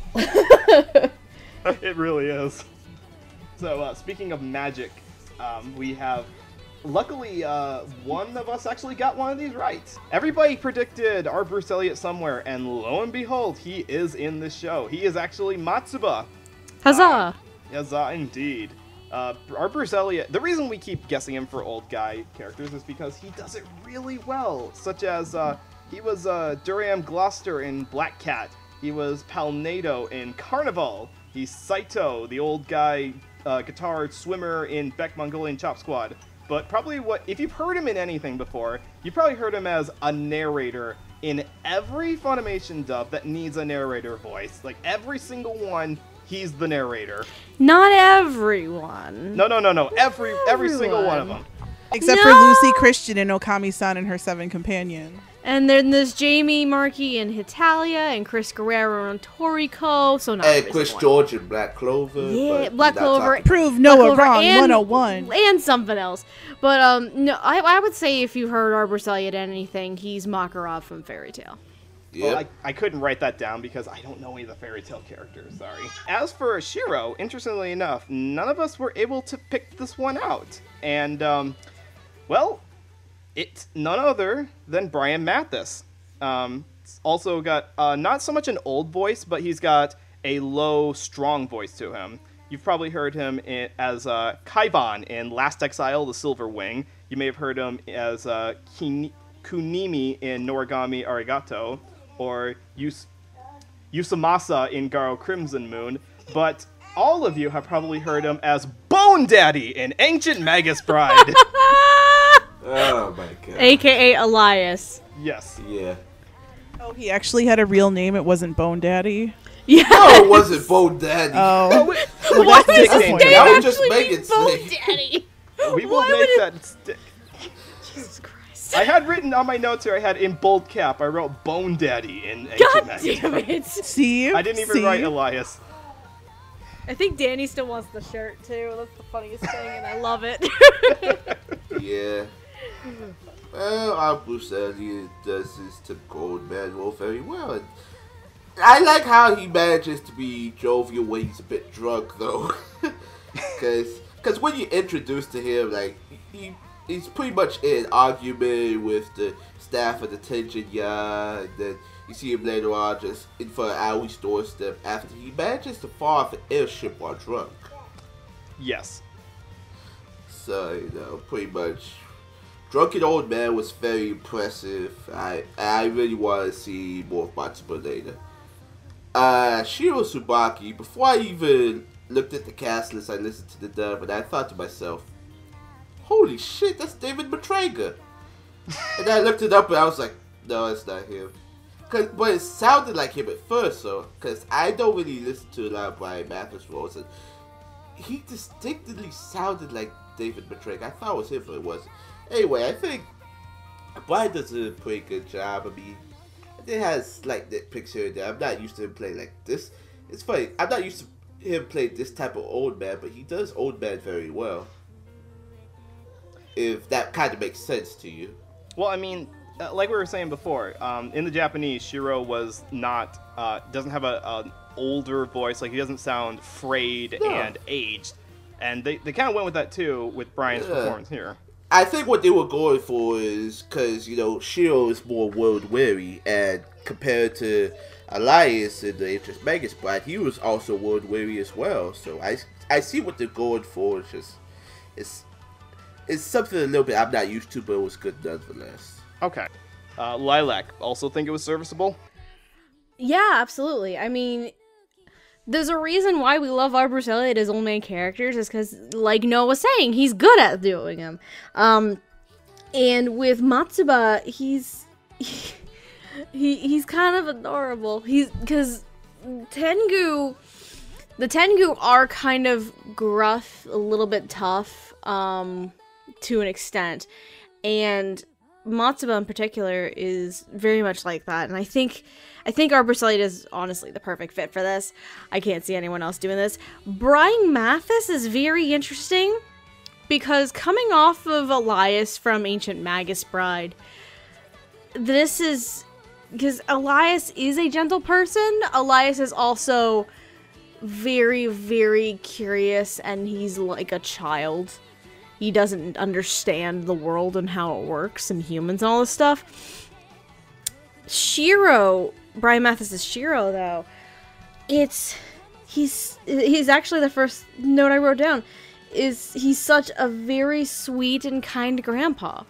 With the scenes that we see him actually speaking, he is such a sweet and kind person.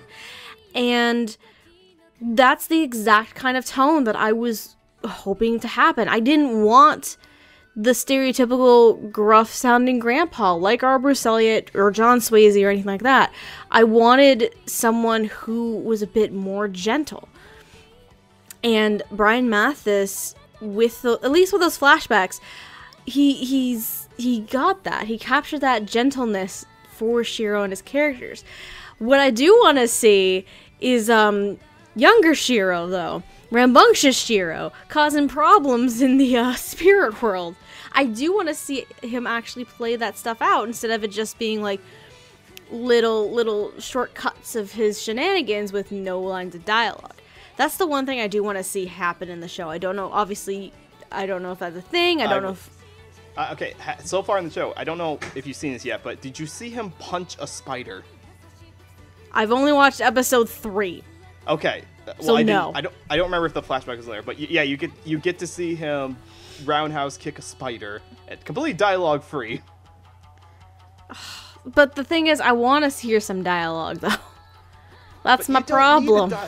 What do you need? He kicked the spider. What else? Oh, I just want to hear how Brian would sound as the rambunctious younger Shiro. That's my point. I want to hear what that would sound like. That's where my curiosity is. Do you think that they would need to cast a younger actor? Like, I would hope they don't. Okay. I mean, I can see it happening, but I would hope they don't. I would hope that they would let Brian have a chance to play with it a bit. Okay. Now, Gigi, I know you don't do old guys, but you gotta do these 2 old guys for us. Why does Shiro have an accent? Why does he have an accent? Nobody Shiro else does not have has an accent. Yes, he does. No, he doesn't. That's just Brian's voice. That's just Brian's voice. Yeah. Oh, Jesus Christ. Okay, That's Gigi, not his- did you that's no watch Magus accent. Bride? Yes. It's very similar to his voice there too. It's not. I didn't hear any Bone Daddy in this. I heard some dude with an accent, and with too much enunciation. That's what I got out of Deadbeat Grandpa in the one line that I heard him speak, because it was the only line I could go back and find, which I listened to 10 times to make sure he had a weird accent. And he does. It feels like he doesn't speak English. Nobody else has that accent but him. That's interesting, and maybe if we did get a little more scenes of him actually speaking, then we probably would be able to expand upon that a little bit more. Yeah, I didn't get the choice there. If that's how his real voice sounds, it didn't sound like Bone Daddy. It sounded like he was trying to make it sound like he didn't speak English very well, which I didn't get that choice, but okay. As for Crazy Drunk Grandpa, yay for old drunk guys. He was not characterized, which was great, because he could have been a crazy old drunk man, and you know how crazy old drunk Japanese men sound in anime. And I'm glad he didn't make that choice. I'm glad he was just normal, sort of drunk dude, but then sort of sentimental. And then he was a good boy, so we like the Tengu. Good job, that guy, who I already forgot who he was. Arbor's Elliot. Yeah, him. He's necessary because he's the first. No, he's not the first, but he's like the person who kind of like helps Aoi get the idea to have the restaurant opened up, which he eventually uses to Right, start I paying off her debt. I understand he's necessary. I'm saying he did a good job, and I'm glad he didn't characterize him as a stereotypical Japanese drunk old guy. So that makes me happy. I wanted to just point out that they were both, whether by choice or just by accident, both these characters were very phonetic. They both emphasized their dialogue very heavily, which really made them stand out a lot more from the looser, more free-spirited voices of the younger characters, which I don't know if that was intentional or not, but it definitely made them both sound like they came from a different world than the other characters we get. Even though, yes, they I understand. did. I understand spirits are like hundreds of years old, and Shiro is like only 80. So he's technically young in spirit terms. I like also that Arbor's Elliot gave Matsuba a gruffness, but he didn't sound upset about it. He was very he's serious about it. Like, he's the kind of person that has obviously lived a lot and has got wisdom to what he's been doing, leading his people, what are they called? The Tengu. I learned a lot about folklore from watching this show. It was like watching Spirited Away all over again. You should also watch Kami-sama Kiss, because you'll learn a thing or two there, too. Yep, that's where I learned all my Tengu knowledge. Yep. I've already watched Fruits Basket. Get out. Get the fuck out of here. This is not Fruits Basket, you son of a bitch. So time to take over this episode. Let's talk about the next group of people, including my favorite, Fox Boy. Woohoo! All right. Also, there's a Tanuki, a trash panda, and bitchy Elsa from Frozen. Oh, I got a funny story about her. Whoa, let me reel it back there. Whoa. What Mad Libs game are you playing, GG? That can't possibly be the actual characters in the show. It is. Your That's list, the actual deal characters with in it. the show. All right, so yes, the character. Now that we've got a resort to have our show in, you need to have some staff members in there, and we've got a lot of different characters in this. We have Katsuga, who is our Tanuki character, who doesn't have a whole lot going on right now, but acts as a very necessary additional girl character for the staff. We've got Fox Boy himself. We've got Ginji, who is the nine-tailed fox character who can jump between a boy or a man or a woman if he really wants to be, and offers a lot of help in helping Aoi get her restaurant set up. And of course, we've got, she's not Elsa from Frozen. Yes. Yet. Yet. She didn't let it go yet. Aww. We have Oreo, who is not Oreo. Oreo. Hey, if She she is wants a to be an cookie. Oreo, I'm though, hungry. you know. Hurry up. No, Jamal, no. You started We it. have standards. We have to abide by the podcast standards set by the government. What government? I don't know. What Podcast standards? standards set by me, you fool! Alright, she's a blue-haired snow demon who gets really sick if she's near fire too often, and is also quite the bitch. She also has a crush on the master. That's very important. You know, everyone has a crush on the master. Bitchy Elsa the is most best vocal. girl. So, as far as who actually plays these characters, we're going to have to guess on this one. Gigi, who Who do you think? Well, David Wald. Also, David Wald. Oh yeah. And David Wald. But my actual prediction.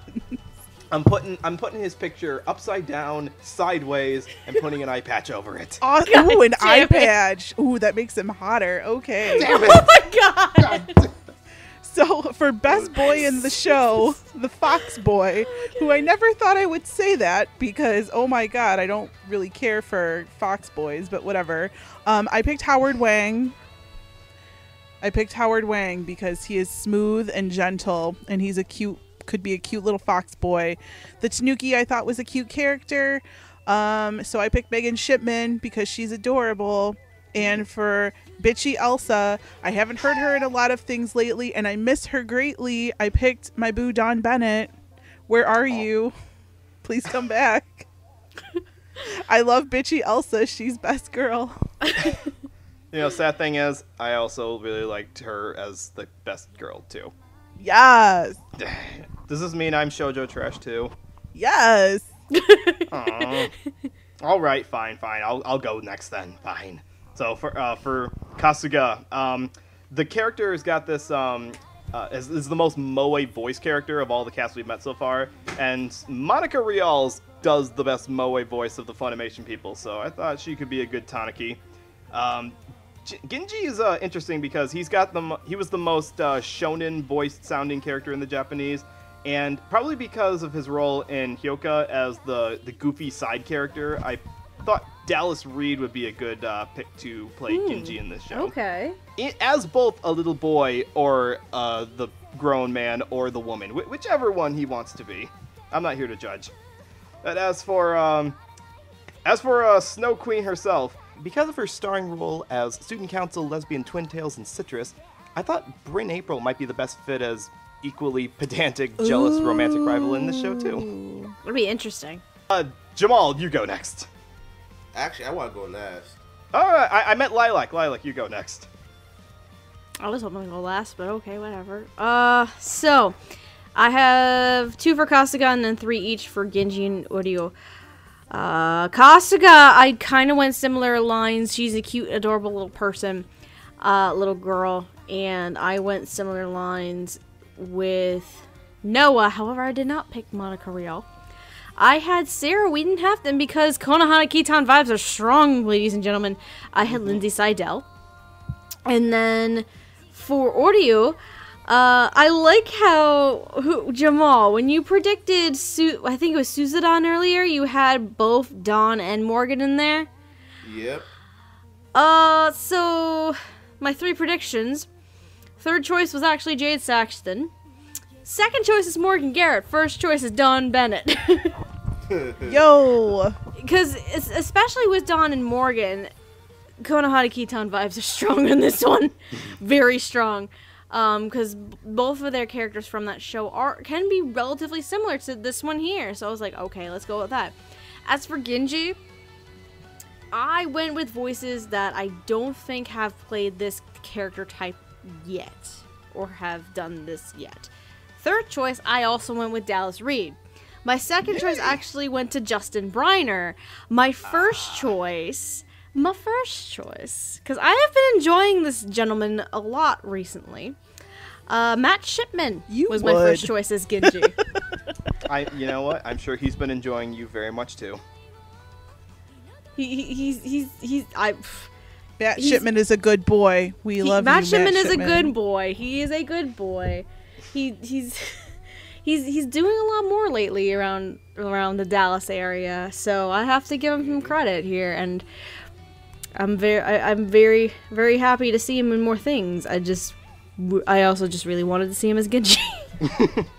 Well, since we're on the subject of Genji, I'll start with him. I had 3 predictions for each.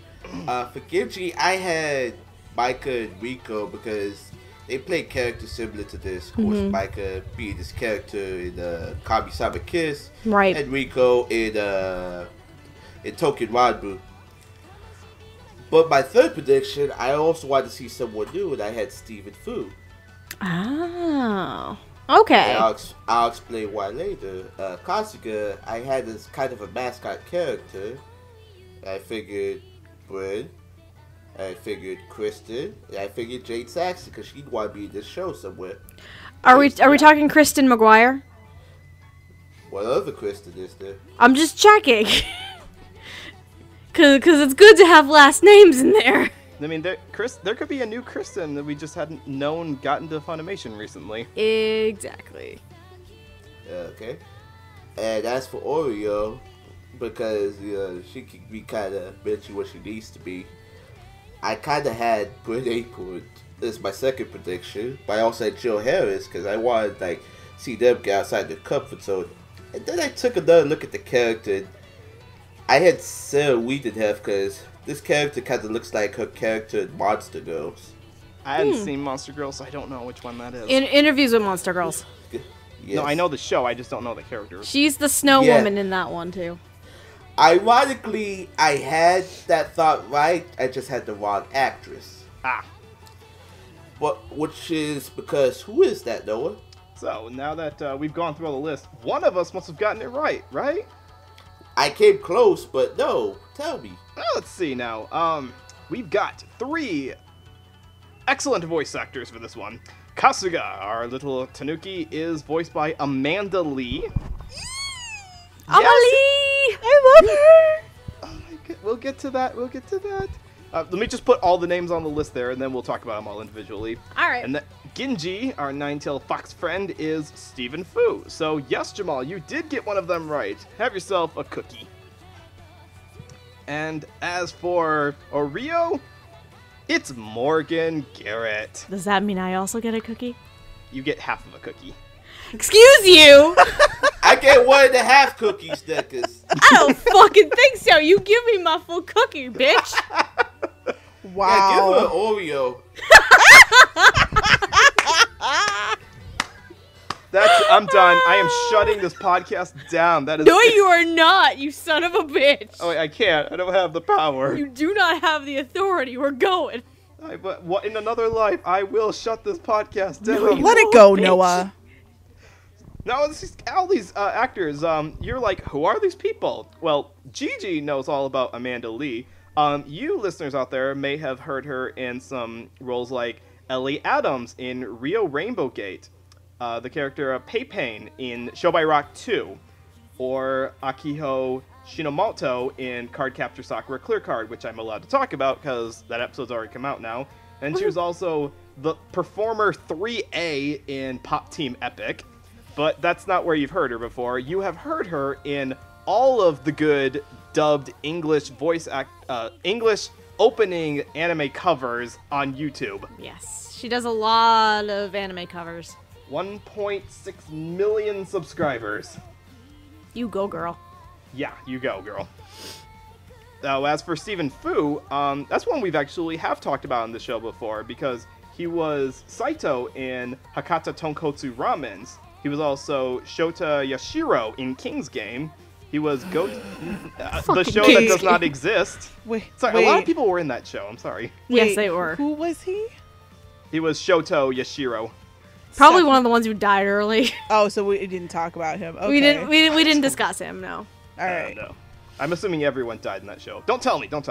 If you've listened to the episode, you already know the answer. Right. Or a show like Zoku Token Rambu Hanamaru. He was Goto Toshiro. Or in the show that we really should have talked about in the fall season, he was Itsuki Hashima in A Sister's All You Need. Fuck Get off. out. I'll get out. But not before I talk about Morgan Garrett, who has been in a lot of shows, and has a really wide range as well. Like, to give you an idea, she voiced Ayame Shaga in Bento. That was the blonde-haired one with the glasses. She was Dia Kurosawa in Love Live Sunshine. She is Asmodeus in Seven Mortal Sins. And she was Sophie in Gosek. I'm gonna spare you Megan's hatred. It's Daya. Yeah, it is Jaya. Now that we've covered the bases on all the staff members of Tenjinya, Lilac, are these characters at all like the people that you work with? You don't want to know the people I work with. It's very interesting. First of all, I want to hug and cuddle Amanda Lee. Like, so hardcore. Same here. Like, Kasuga is so adorable. So cute. I have Akiho vibes off of her. Because I have been watching Clear Card despite not having seen the original, which I don't know if it's the best decision, but yeah, she's very, very... I have such strong Akiho vibes for Amanda as Kasuga, and she's so adorable, such an adorable little tanuki. I want to pet her and snuggle her all to pieces. Because I don't have a pet. I miss my cat. Now I'm depressed. As... Way to go, me! I just made myself depressed. That's great. Go, me. God. Let's lighten up a little bit. Let's talk about Fox Boys. Fox Boys make everything better. Yeah, we may as well talk about Fox Boys. So Steven is very interesting because I haven't heard him in a lot of things. I mean, I've heard him in the second season of Touken Ranbu. I've more heard him in Hakata Tonkatsu Ramens, though. That's where more of my familiarity with Steven is right now. And Same. Genji is very, very interesting. Because he gets to play with his range a little bit here. Especially when we're first introduced to him, because he has to play a little kid, he has to play a woman, he has to play a little cute fox, which I also want to cuddle and pet all day long.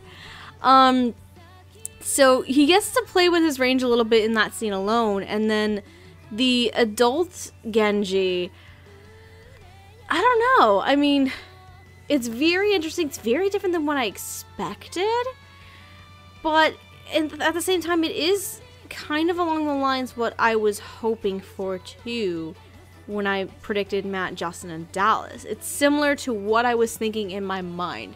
Just the last possible thing I expected to happen. And I think it's more because I'm not used to Steven's range quite yet, that the performance is just okay to me right now. I feel like with time and more me getting to know Steven's range as an actor and how he's going to portray Genji, I'll grow to love it a bit more. But as of right now, I am liking it, and I just love the little bit of versatility and range he got to play with with that first scene he got introduced with. But I think it's good. As for audio, Morgan is very sassy. Morgan, That's a nice way of putting it. It is. She's very sassy. She's a bossy, yet she's bossy, but she's also rather mature and sophisticated. She has that air of sophistication and maturity to her, but she also has her moments of when she is kind of a child in her own sense, because she has a crush on the master, and it shows that she'll do anything for the master, even try and drive this quote-unquote rival out of here named Aoi, and I think it comes off wonderfully. Like, when I looked at audio when I made predictions, I saw her character from Konohana Kitan, but having more sass to her, and that's exactly what I got from this. So I love Morgan Garrett in this role. I love it immensely. And it's interesting that you got that much sassiness off of her, or that you got a good sense of her character just from those first 3 episodes. Yeah, that's actually a really good testament to Morgan's performance, because not only does she sound different from all the other characters, because she has a bit of an older, more of a regal voice to her, but her personality is also at odds with everyone else, who is either a servant who's trying to make, or a worker rather, who's trying to make all their guests really happy, or the one who is just trying to survive because she's got $1 million yen debt to pay off. And I really liked it. I liked how she flips between the I'm in charge and listen to me voice, and then what we get in episode 4 in her. She really bears her soul out and really shows her vulnerability. So high props to Morgan on that one. The Amanda Lee voice that she gives Kasuga is, yes, it's very adorable. And this is the one character that I wish we got more of, because she doesn't have a big role yet, even up to episode 8. And I really wish she did, because it's adorableness that I think would really serve well if she got, like, additional content to do. But from what we got now, Amanda Lee is just adorableness incarnate in a fluffy red package. And as for Stephen Fu, I also know him mostly from Hakata Tonkotsu Ramen, where he got to play the put upon and kind of naive character. And this one here, he's not naive, but he's very nice. He's this very good friend, good pal, like the kind of person who, you know, you're trapped in a fantasy world. You're trapped in a world of monsters. You need one good friend or someone that you can lean on, and he does that really well. I don't even know why exactly he's so he's so nice in the show. It's so refreshing to have a monster, quote unquote, who's really nice. And Stefan brings that across really well. He's got a good, nice range to him, a bit of a higher, younger voice character, but it never comes off as wimpy. It comes off as I can't say anything other than nice. I know that's a bad word in some circles, but he's nice, and that's good. It's good to have a nice guy in the circle. Try nice guys; we're worth it too. I felt like that was like a direct hit to my heart. What? Just because? Okay, Gigi needs vanilla boys in her life, guys. We've gone through this. I understand you like the bad boys. Okay, I understand that you gravitate towards them, but she nice needs guys... her vanilla. She has to have some vanilla. I love my vanilla boys. Okay, fine. I'll let Gigi talk about the not vanilla boys next. Can I talk about this vanilla boy first? Yes. Would it surprise you that he is my actual best boy in this show? You're lying. No, I'm not lying, actually. I'm not surprised. Who are you and what have you done with Gigi? I'm not surprised, actually.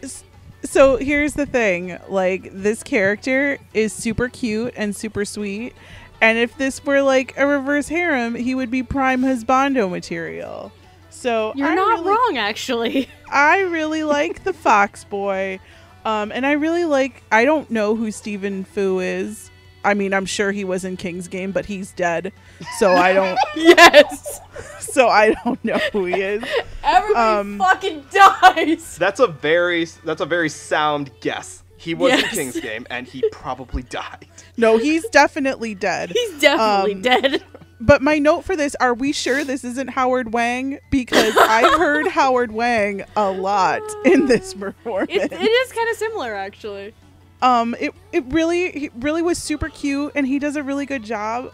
The one thing that I would have wished was in the first episode where he flips through all the different forms is that the voices would have been differentiated a little more besides the pitch change. Like they were different, but I felt that there could have been like more nuances and stuff with like the little kid as opposed to the girl, as opposed to hot fox daddy that we're now getting. I'm sorry. Nice, sweet vanilla fox daddy. Sweet vanilla fox daddy. That's his new name now. Stop coding the characters. This is shoujo I feel like Aoi could definitely fall in love with the fox boy. And what does the fox say? Oh my god. Stop it. Would. All right. I am out. Finally. Let me shut the cast down, please. Let me shut this all down. No. Finally. As for my girl Amelie playing the Tanuki. So I've only heard her voice in one other anime so far, and that was in Gosek, as like this real passive, like kind of bitchy girl. So for me, the one episode character. So for me, this was a huge switch and a huge show of her range to go from that to this. And I think she was super adorable. I thought she sounded very friendly, which I think this character kind of needs. And I love the tone of voice that she uses, even when the little Tanuki trash panda is annoyed. Like, it's still cute. So, Amelie, I love her a lot. And then finally, best girl, bitchy Elsa. Bitchy Elsa. Yes. That's about all I wrote down.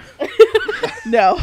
I love all the levels of the performance, especially in episode 4, which stuff you will get to, but episode 4 is so good because it's all about bitchy Elsa. She is best girl, and I haven't heard a lot from Morgan. Is that her name?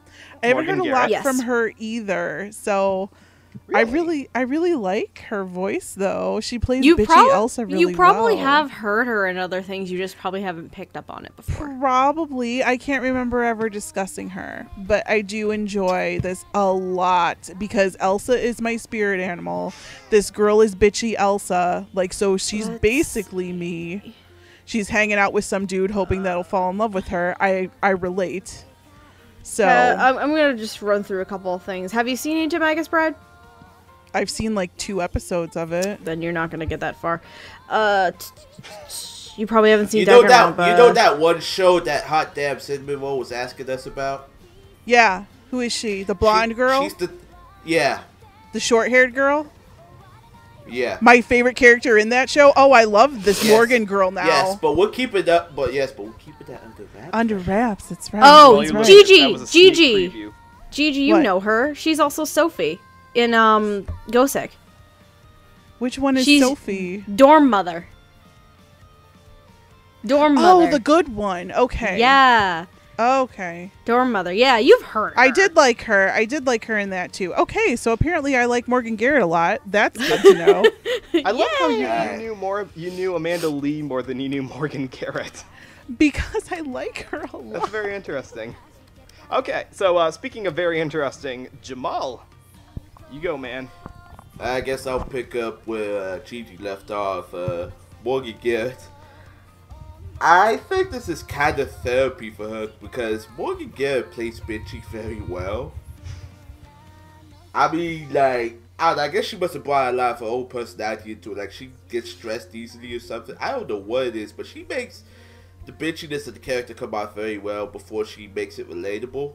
And apparently, according to her on the tweet, she said it was typecasted, but it's Morgan Garrett. She really does this very easily. She does a lot of these kinds of characters very easily. I'll tell you that right now, because there are some shows I've covered where she does that kind of characters very easily. This is pretty much therapy for her, but it's very therapeutic, and I really like Morgan Garrett all the same. Amanda Lee, this is the 3rd time in 3 months I've had to talk about her. And after the last show I covered, I just want to give her a big old hug, man, because, oh my god. I can't talk about it because it just kind of breaks me to tears a little bit. But in this role, however, like I said in the last episode, I kind of hear notes of Brittany Landa, but I also hear notes of Akiho. And even though she doesn't do much in the show, I really do want to hear more from her.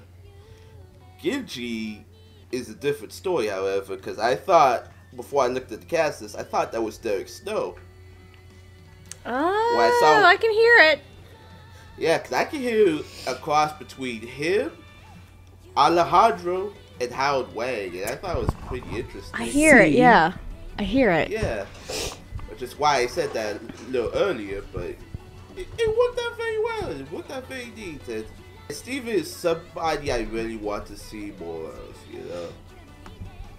Because, like I said, I've gotten him and Alejandro confused at times.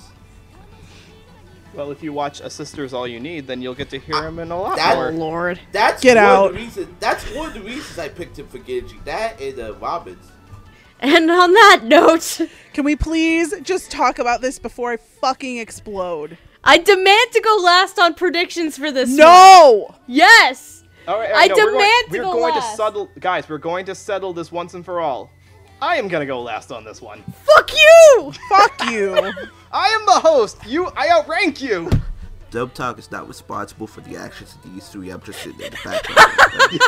That's the reason we brought you Jamal, because we needed a sane person. All right, you got these 3 crazy individuals, and we need your help. No, seriously, I really want to go last. You're the host, and you need my help. No. Seriously, to No, die. I really want to go last on my predictions because I have a fucking reason for all of these, and it's the most glorious thing in the world. I want to die. Please let me talk. Lilac, both of you want to go last on this one, okay? I'm going to take that power away from you both, alright? You suck.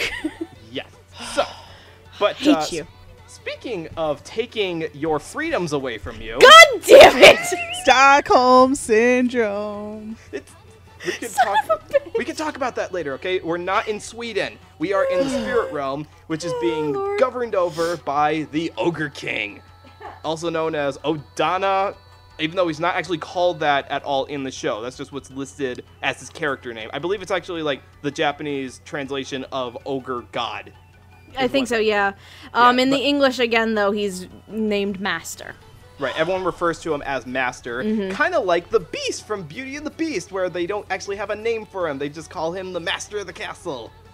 Oh, Lord, the comparisons Get are out. back, boys and girls. Get out. Get out. I did not learn the English language. I didn't get an English degree not to draw comparisons between classic literature. Anyway. Now, this character is the one who basically makes Aoi his bride because her grandpa owes him a lot of money that he racked up when he was alive.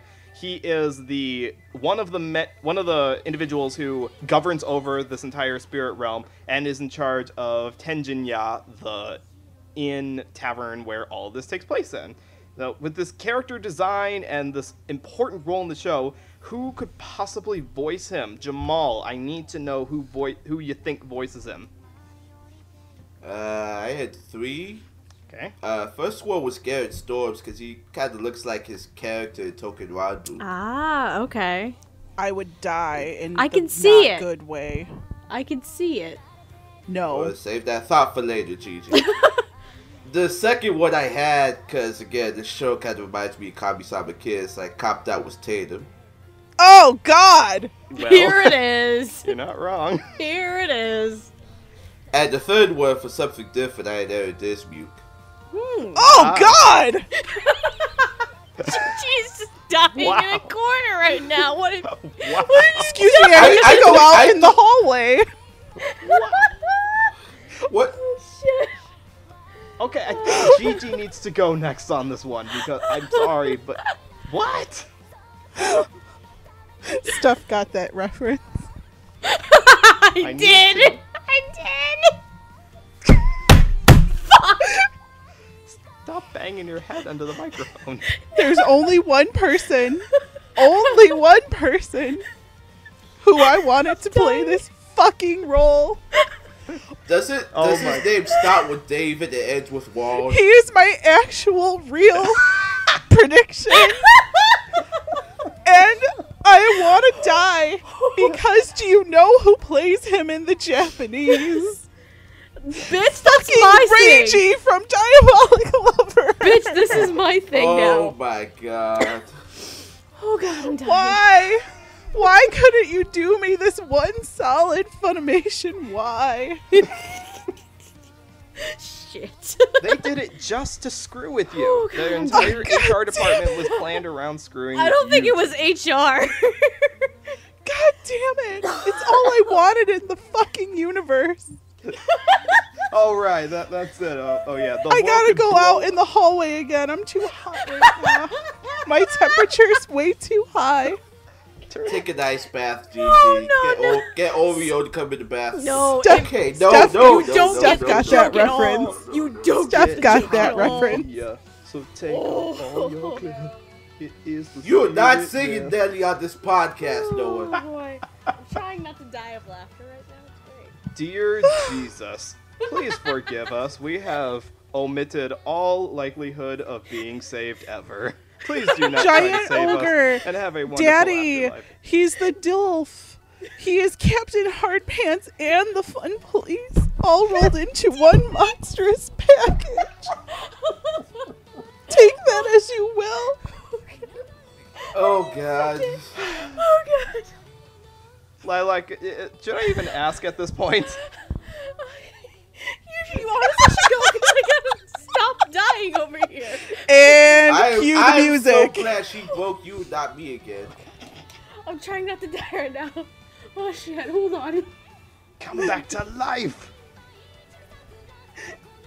Stop talking and maybe I will. Okay. That's what she said. Wow. I don't even anymore. I don't even know anymore. Oh, do I have to go next? I wanted to go last. You suck. Okay. So, here's the story with my predictions. I based my predictions solely on the Seiyu for this show.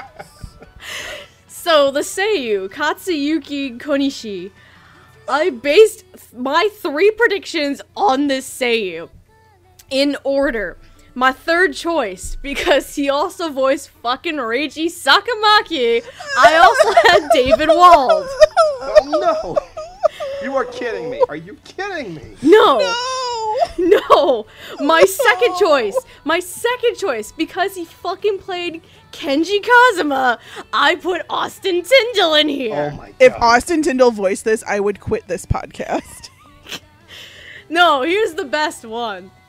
Because you're gonna sense a theme. I did not want to go with the stereotypical person. I did not want to go with Tatum. I did not want to go with anyone similar who's done a role like this before. So here's the kicker. My first choice for this role went to someone who voiced a character named Gen Hasegawa from Cheer Boys. If you are familiar with Cheer Boys, I hate you English so dub, much right you now. will know that Clifford I am not Chapin, sleeping with you will at know- Anime Fest. You will know that Clifford Chapin voices Gen. And I'm like, bitch, this man has not done a role like this before. Fuck it. Clifford Chapin's my first choice for this role, okay? Remember what I said about Gen Hasegawa not slutty enough? Don't. We are not sleeping together at A-Fest. God damn it.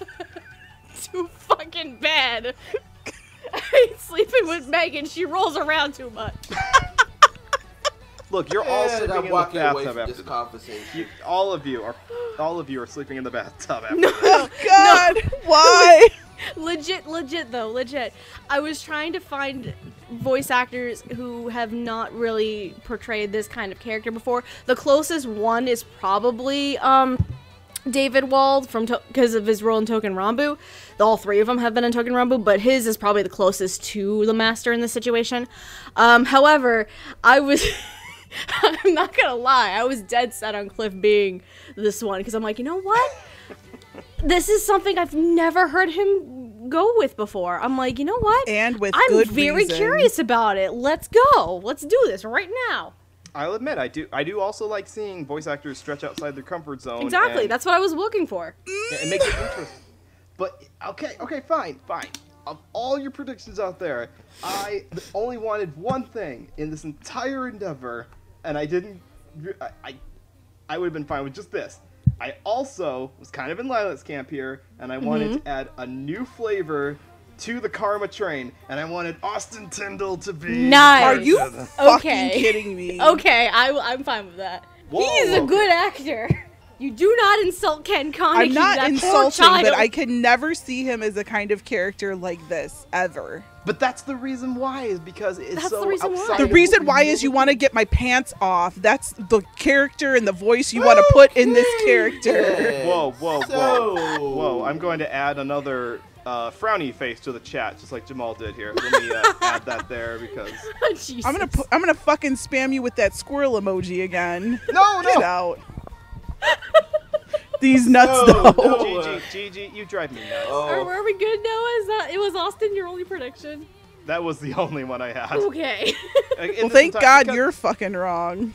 You know what? You're not any better, so welcome to my club, sister.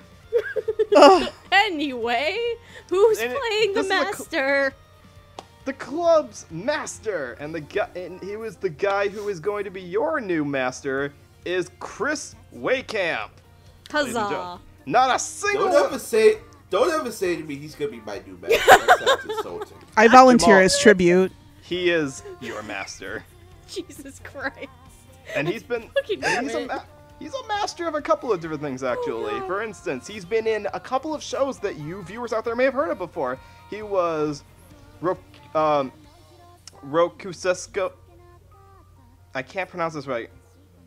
Rokusko in Classroom of the Elite. Am I saying that correctly? I don't know. I haven't watched that show. That show's don't care about awful. that Damn show. it. All right. He was Daichi Nagaoka in Handshakers, Oh, the fuck greatest that show. show that we have never covered before. No, Get go out. away. That's not how you say anime Gatsuris.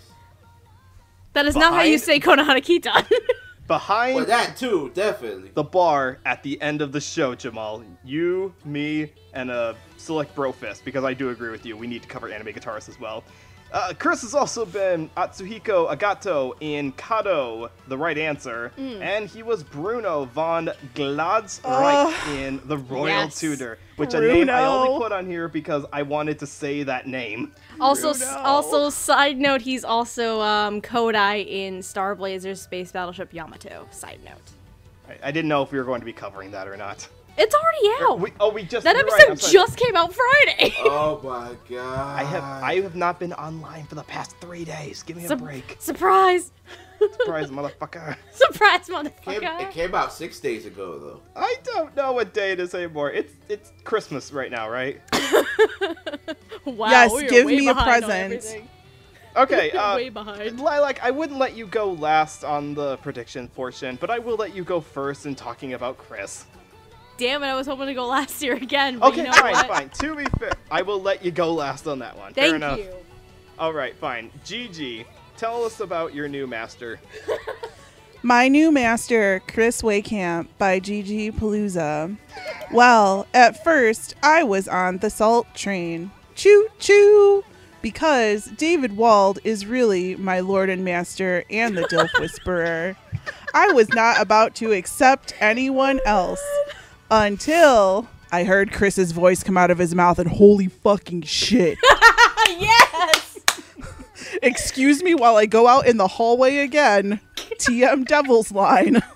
Because oh my god. Oh shit. I can't even like express it in things other than like grunts. It's just so good. It is so good. Like Alright. all the veiled sexual references that I'm the only one who gets because I'm a horrible human being. I was just like, please devour me. Anything you want. You are my master. Anything at all. Oh my god. This is like a meaner, more arrogant Bruno who still wants to marry me. And oh my god. And when he wore that mask in the beginning and he was totally like jerky, I was, oh my god. Ugh. I have so many questions for you right now, Gigi. The Gigi answer needs to to all go of into them the is hallway, yes. guys. I gotta go Gigi. in the hallway. I will say, you're the only one who's honest enough to say all of that. So, we're Well, not you know shaming what? I'm sorry. Like, no, I'm not sorry. Because if you I was like, do why a are good you job sorry? at seducing the girl who is listening with just your voice, because I don't find this character design attractive at all. Mhm. I mean, good freaking job, dude. Bravo, because this is the audience you are catering for, and it is working. I mean, you're not wrong. Now I'm gonna go out in the hallway and let you guys talk. Come back. We'll call for you after we've talked about you behind your back. Give me like 3 minutes. That's all I need. Oh, god damn it. Yeah, so Jamal, I'm assuming that your reaction wasn't quite as syntastic as Gigi's there.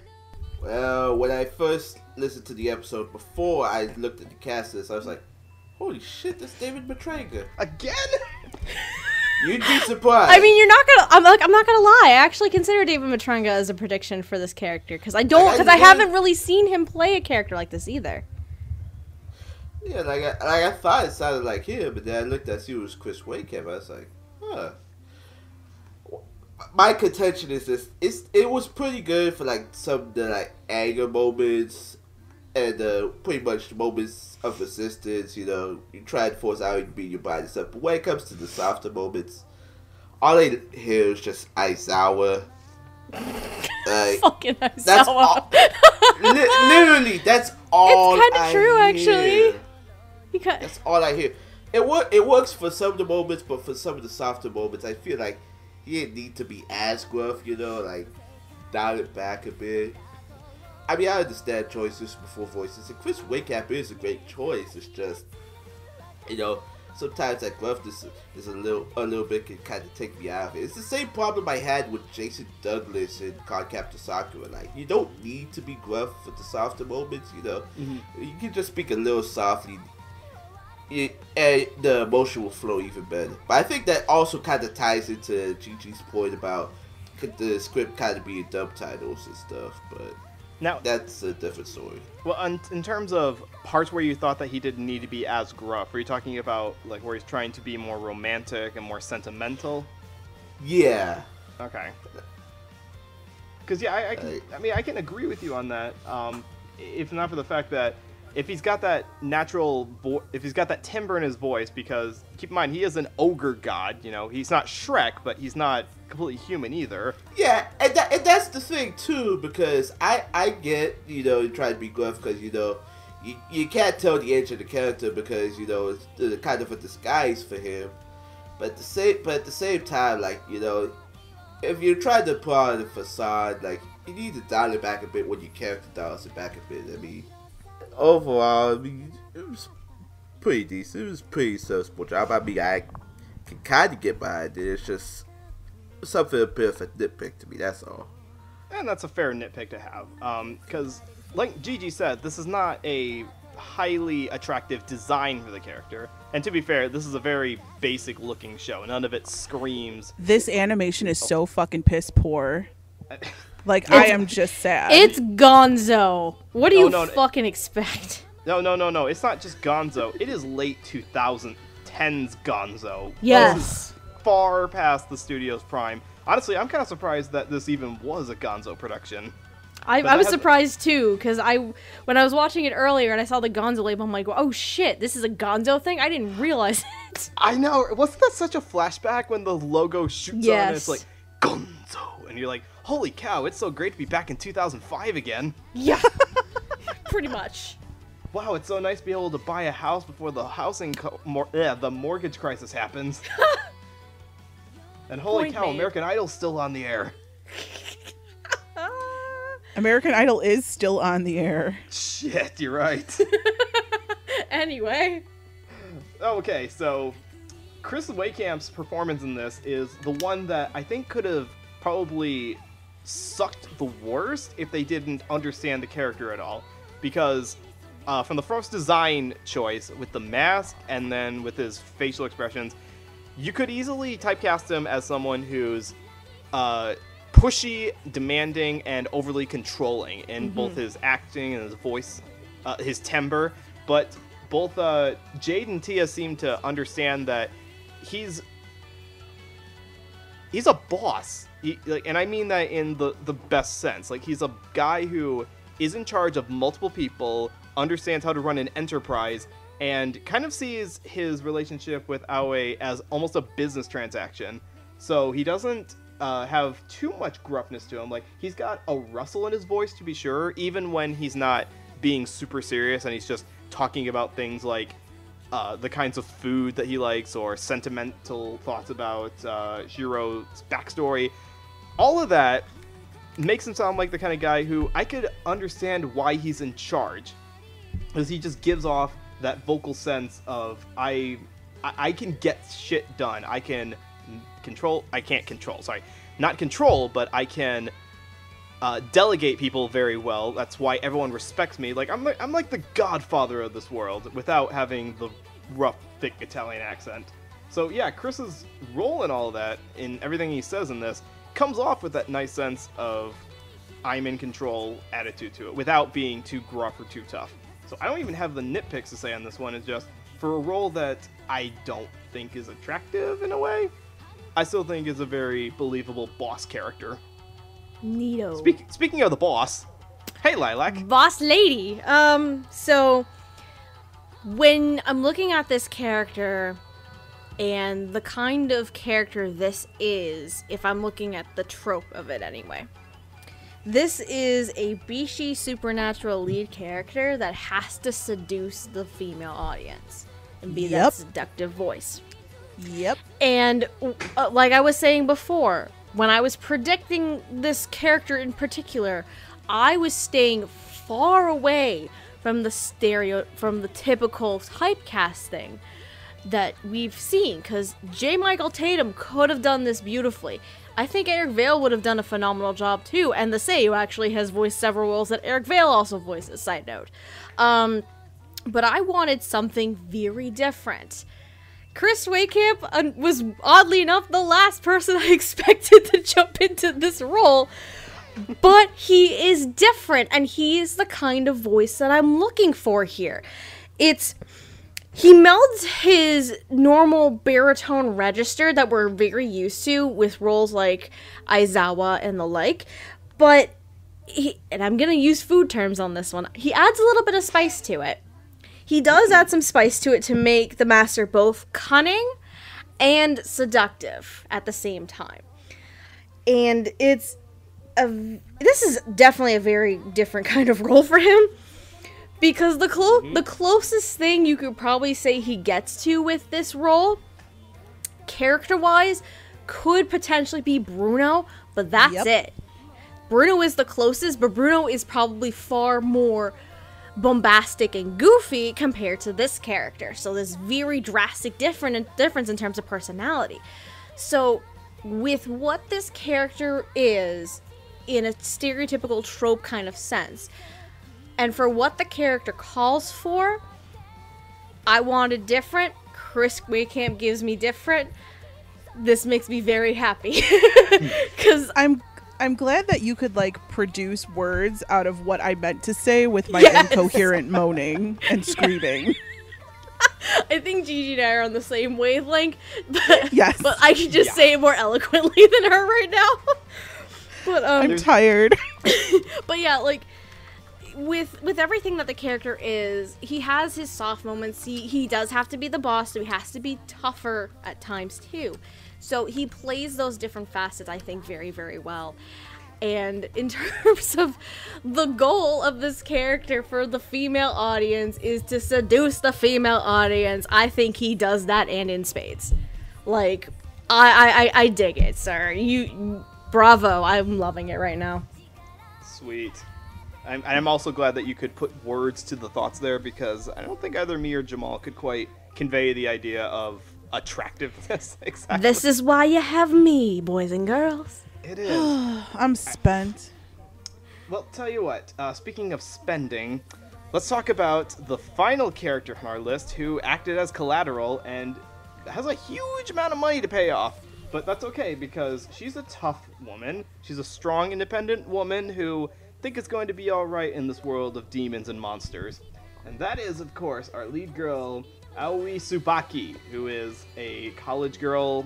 She's got a knack for cooking, which is really beneficial in this world, because she was taught by her grandpa how to prepare dishes in a way that the spirits of the world, of the demon world, actually enjoy. Specifically, they mentioned that demons like not as heavily seasoned. They like slightly blander tasting dishes, at least to our own palates. Right. And because she understands that, she can prepare dishes in a way that the people of the spirits like.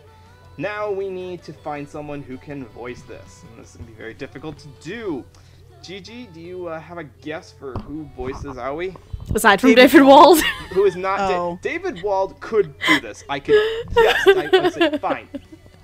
Put him in a dress and put him in a kimono and put him in a recording studio. The joke has come full circle now, boys and girls. We're done now. I have no more David Wald predictions. It was a good run, though, Boo. It was a good run.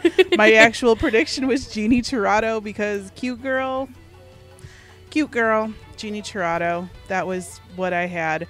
She also can be a little tough, too, from Kiss Him Not Me, and she can be a little goofy, which I don't think is what this role really calls for, but it would have given this role more personality, I think. So all right. Jamal? I had 3 for this. Again, going back to all those comparisons to those other shows. Well, for one, my third prediction was Lindsay Seidel, because again, Konohana Kitan. Okay.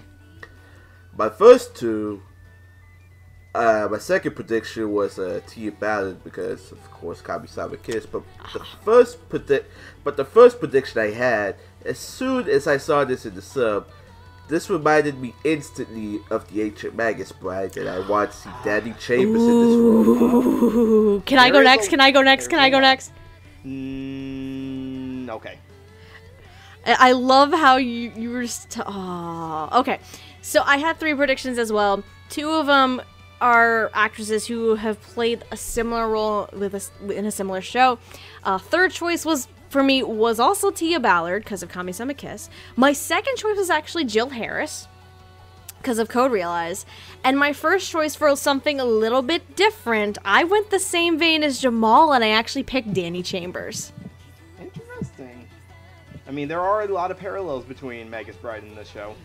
There's a lot of parallels between this show and Kami-sama Kiss as well. So, And Restaurant to Another World. yup. And maybe to an extent Konohana Kitan, so... Definitely. Oh, definitely Konohana. Yeah. So... Well, I mean, Konohana, in the sense that both of Konohana Kita and the show are about helping guests in the inn with their various needs in an old Japan setting. Kind of. Yeah. So Anyway. I'm glad that you actually also predicted one of my only prediction, and that was the illustrious Miss Jill Harris. Aha! For I don't think I had any particular role that she's done in the past for the reason I picked this one. I think it was just her timbre. Like every time that she's played a dramatic role before, she's got Aoi is not a young girl. Like she's in the Japanese doesn't even have a stereotypical moe voice. She's got It is stated she is 19 years old. Right. Yeah. Well, age doesn't always mean anything in anime. But in a show like this, it gives you an idea as to what she should probably sound like. Right, she's supposed to sound like a young woman, not a girl, not a woman, but a young woman. Yeah, exactly. And Jill. You want to know something funny? Before I trimmed my list, Jill Harris was one of my predictions, but I had to drop her. Aha! I'm not a girl, not yet a woman. Oh, god damn it. All I need is time. What up, Britney Spears? A moment that is mine. Anyway, who's actually Aoi? Who is actually Aoi? And interestingly enough, this is one of the times where none of us got it right. Not even One close. of the times we're wrong majority of the time. What are you talking about? I know, but I'm trying to be courteous to all of you fine people. Which, by the way, to all you people who have gotten this far in the episode, the secret code word is cucumber. I love your secret code words, I'm Noah. making shit, man. I love your I'm not secret code changing words. it. I'm not changing it. You I can't love stop your me. code words whenever you're in an episode and there's suddenly a code word. I love it. Cucumber is your code word. Quick, put it in the comments now. You got it. God. And especially if you... Okay, so the performer who plays Aoi is Emily Neves. Huzzah! Yes. Not a single one of us got this right. But that's okay because Emily is amazing. And she has done many roles that you've probably heard before. Like I said at the top of this episode, Emily is a bit of a chameleonic performer in that she's jumped between Funimation and Sentai Filmworks. So her resume is all over the place. But you've probably heard her as Tatsuki Gazumazawa from the Fate Kiliad Linear Prisma Ilia franchise. I think I pronounced that correctly. Who the hell almost. knows? Almost. That one Fate show. She's also The Moe Fate show. Linesia from Log Horizon. One that I didn't realize this was her until recently. She played Angel in Angel Beats. But Yep. you all probably heard her, or at least the first time you recognized her was as Umaru Doma from Himato Umaru-chan. Yay. The little evil gremlin herself. But that's okay, because this is a very different role from Gremlin Girl. And to kickstart the discussion, I want... Who should I go? I'll go first on this one. I'm taking the thunder. I'm going to talk about her first this time. This is a character voice that is supposed to be a young woman, and Emily hit it really well.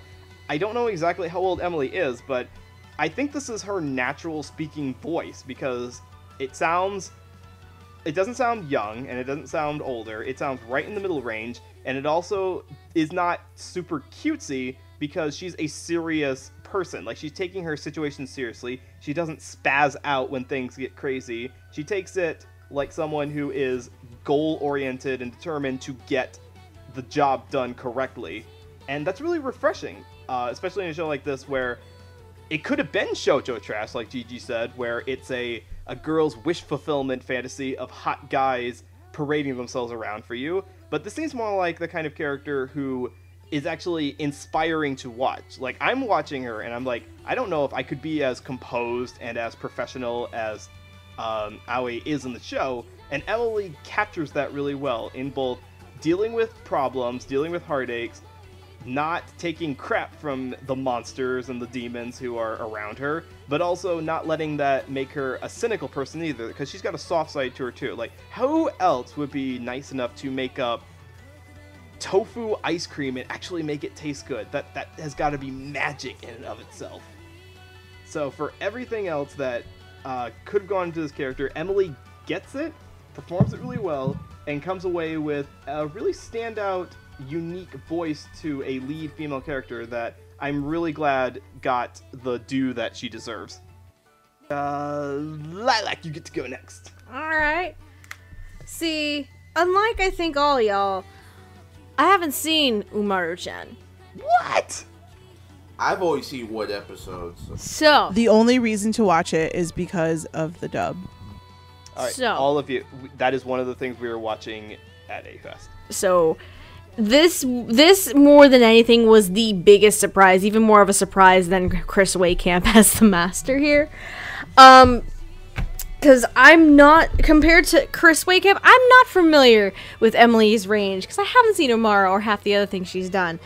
But I think it's a really good fit, because Aoi, the thing that, when we were talking about Aoi, she's not a girl. She's not a full-fledged adult. She's a young woman. She's a 19-year-old girl, and I think she has to sound fairly young, but at the same time, considering how mature Aoi is and how independent she is, there has to be that sense of maturity and independence in that performance as well, and I think Emily does capture that very well. She's not a pushover compared to some other leading heroines who could possibly be in a similar situation, and that's what makes the character very refreshing, especially with a lot of very, very, very, very shoujo trash shows like Devil's Line, like Diabolic Lovers, like those shows where more Stockholm Syndrome is thrown in for good measure.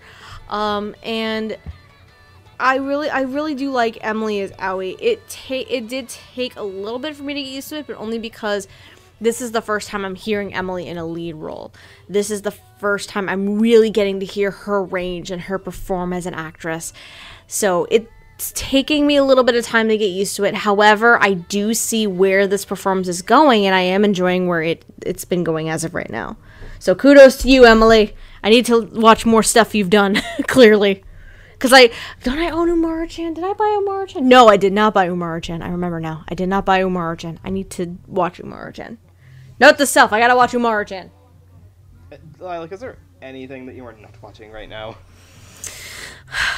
Do you want to take a look at my shelf? My like 80% of my you wanna shelf see I'm not mine? watching. Do you want to see my shelf of all things that I'm not watching?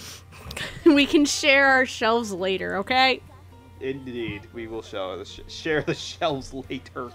On that note, Gigi, thoughts, comments, concerns. Emily, for president? Emily for president? No, actually not. So I kind of have some kind of issue with this performance, and I'm not quite sure exactly what it is, except that it's not... there's something about it that rubs me the wrong way. I don't know if it's some kind of enunciation thing that's going on, or like the little warble that she has in Aoi's voice. Something about almost every line that she speaks to any character, except when she's talking to herself, almost feels flat or patronizing to me. So I don't know what's up with that. Like, it almost sounds like a little boy. I don't know. I think this is coming off Umaru, where she was fantastic in Umaru, got my W in Umaru for Best Actress in a Comedy, and she had beautiful, pretty Umaru-chans to work with. Now, I don't know if maybe because this character has a more plain character design, she didn't feel the need to make the voice as pretty or as standoutish as Umaru was.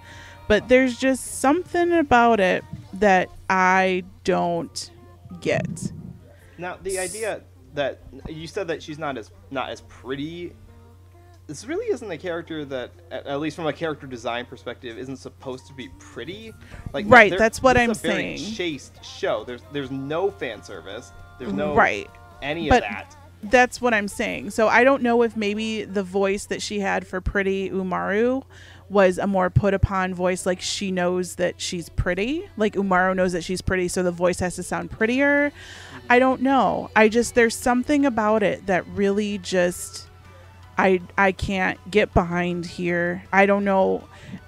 It's just something in the way that it sounds. It kind of sounds like very true to the lip flaps, which sometimes could be an issue, like if you're trying exactly to enunciate within lip flaps. I don't know. It's not what I pictured Aoi sounding like. And even in the Japanese has sort of like a similar timbre going on. So I understand why she was cast as this role. Like they almost sound like the same tone. But there's something about the Japanese voice actress who I can really get behind and understand Aoi. I will give her this, though. In the parts where she's crying in her bedroom and, like, talking kind of to herself about, like, her grandpa and is like, oh, you know, I was going to say, oh, Oni-chan. But no, like, oh, grandpa, like, you know, why did you do whatever it is that you did? When she's soft, Aoi, like, I really felt those moments. But when she's talking to any other character, I feel very patronized. Like, there's something about it that rubs me the wrong way. It doesn't, wreck anything for me. I think her acting skills are doing what they're supposed to do. It's just, for me, there's something about her interpretation of this character that I can't get behind. And it's just personal. So, personal, apparently, my personal opinion. Okay. Now, but I love her, and hello, Umaru won Best of the Year. So yes, but this is a completely different beast altogether. Exactly, which is why I'm saying what I'm saying. So, Jamal, in terms of, we seem to have a schism going on here. Which side are you going to join? I'll let you know in a second, but right now my opinion is, holy shit, I thought that was David Matranga. God damn it! How long have you been holding that in? God damn it. You've been holding that for 5 about minutes. a few days, I guess. But no, seriously, I actually thought it sounded like Alex Moore. To which, if that was the case, Megan would jump for joy because she would have had the leading role. But for me, the problem was the kind of speech patterns, and this was before I looked at the cast list. It was kind of speech patterns and the way she talks that it didn't really kind of click with me instantly. And then I look at see some of the names, I was like, wait, what? Because I'm a tiny bit familiar with her because I've watched Love Chunibyo and Other Delusions, and she was fantastic in that. And then, there's not really too many shows I can think of. Anyway, I think probably what Gigi's point of contention comes from is the fact that she's also the script writer. So when you have to write a character for something like yourself, you're visualizing what you would probably say, or somebody else would probably say in situations she has to deal with, but I mean, I like the personality a bit, but the scripting just kind of makes things seem a little off. As a matter of fact, the only way her character could actually click with me, it took another character that she's voicing in to kind of put things into perspective, if you will, which I know will be covered in later episodes. Surprise. But I feel like I know who you're talking about. I'm just gonna type it in the chat real quick, just so.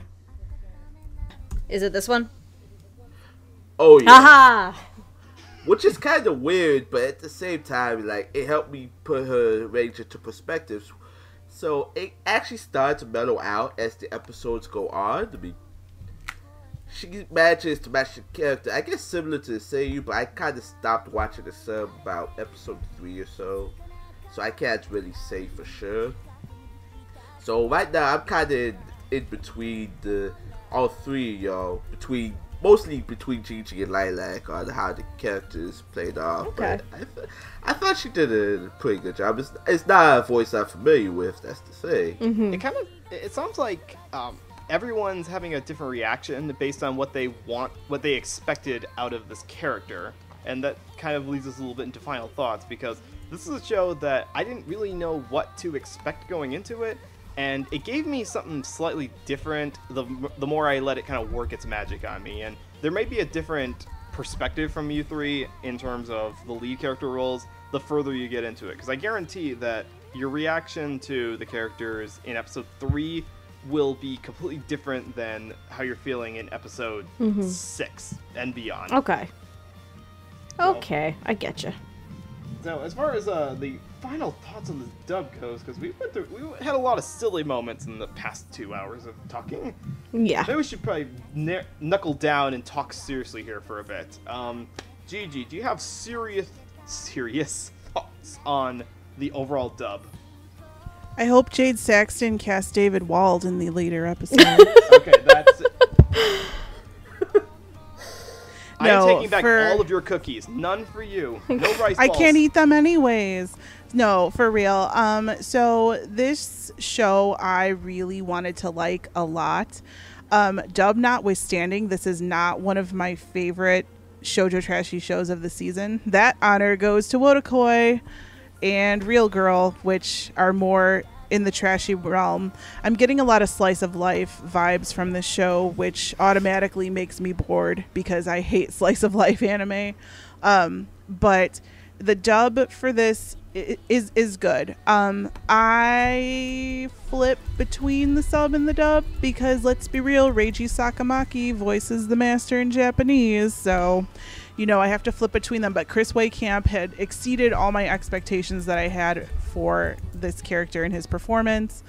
I think this show is actually probably easier to watch dubbed than it is subtitled.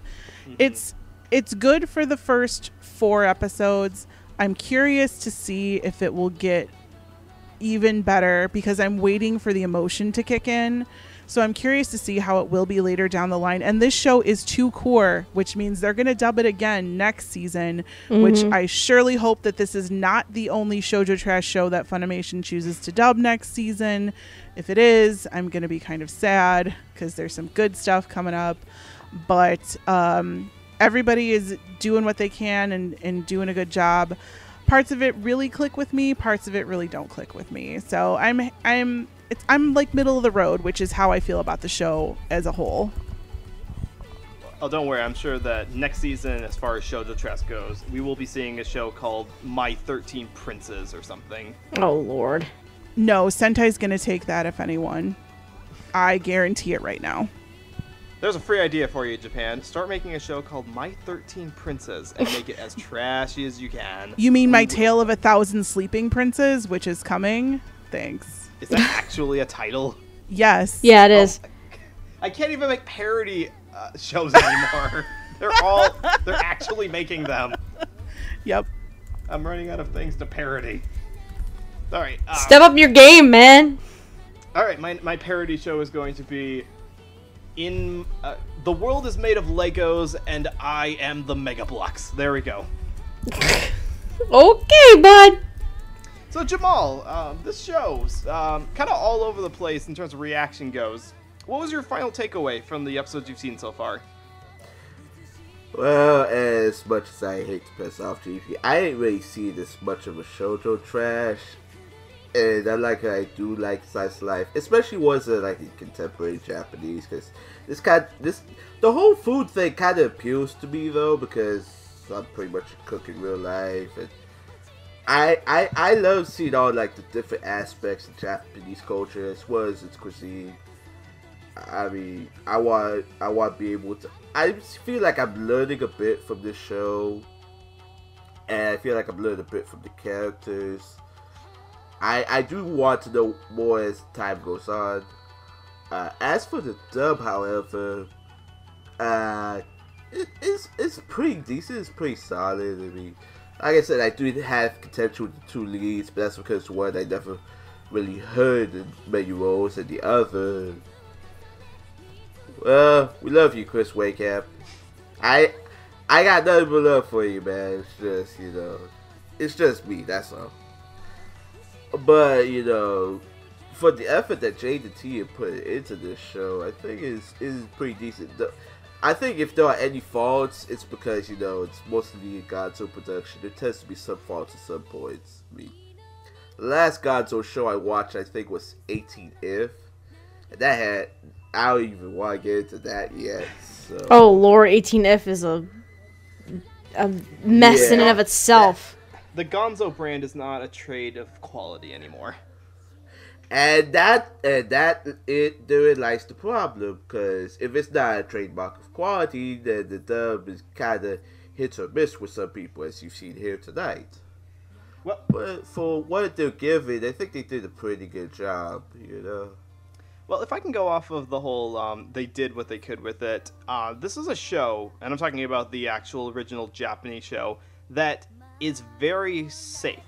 There's not a whole lot of challenges being taken in terms of characters, deep backstory, and I know this comparing to what I was watching at the same time, because I watched this while I was also watching March Comes In Like a Lion, which is a very deep psychological angst-fueled show, and this was Kakuryou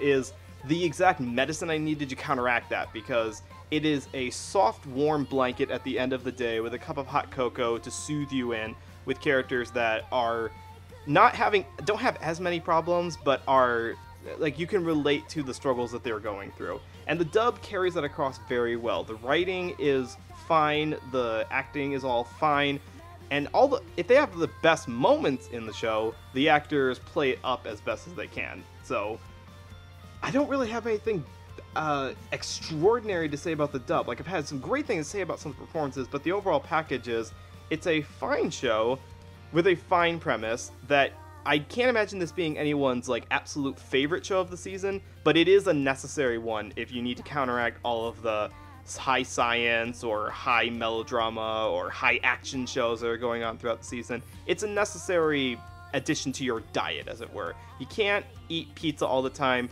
You have to eat some vegetables to go along with it. And only other thing I could say on this is they're giving this way more quality over the Funimation Studios than I think it honestly kind of deserves. It's just an okay show, and it's getting a better than okay dub. Lilac, you have the floor for the final thoughts of the final thoughts. I mean, not gonna lie, more shows geared towards a female demographic is a great thing. So not gonna say anything on that one.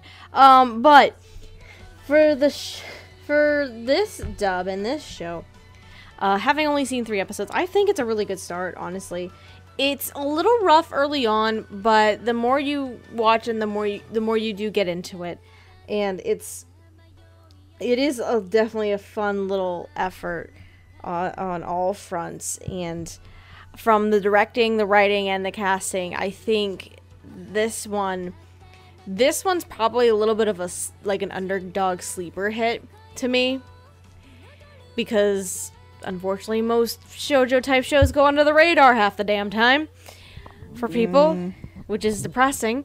But I think this is a fun, wholesome show that's just very sweet and very charming, all the while having these boys try to seduce you like there's no goddamn tomorrow.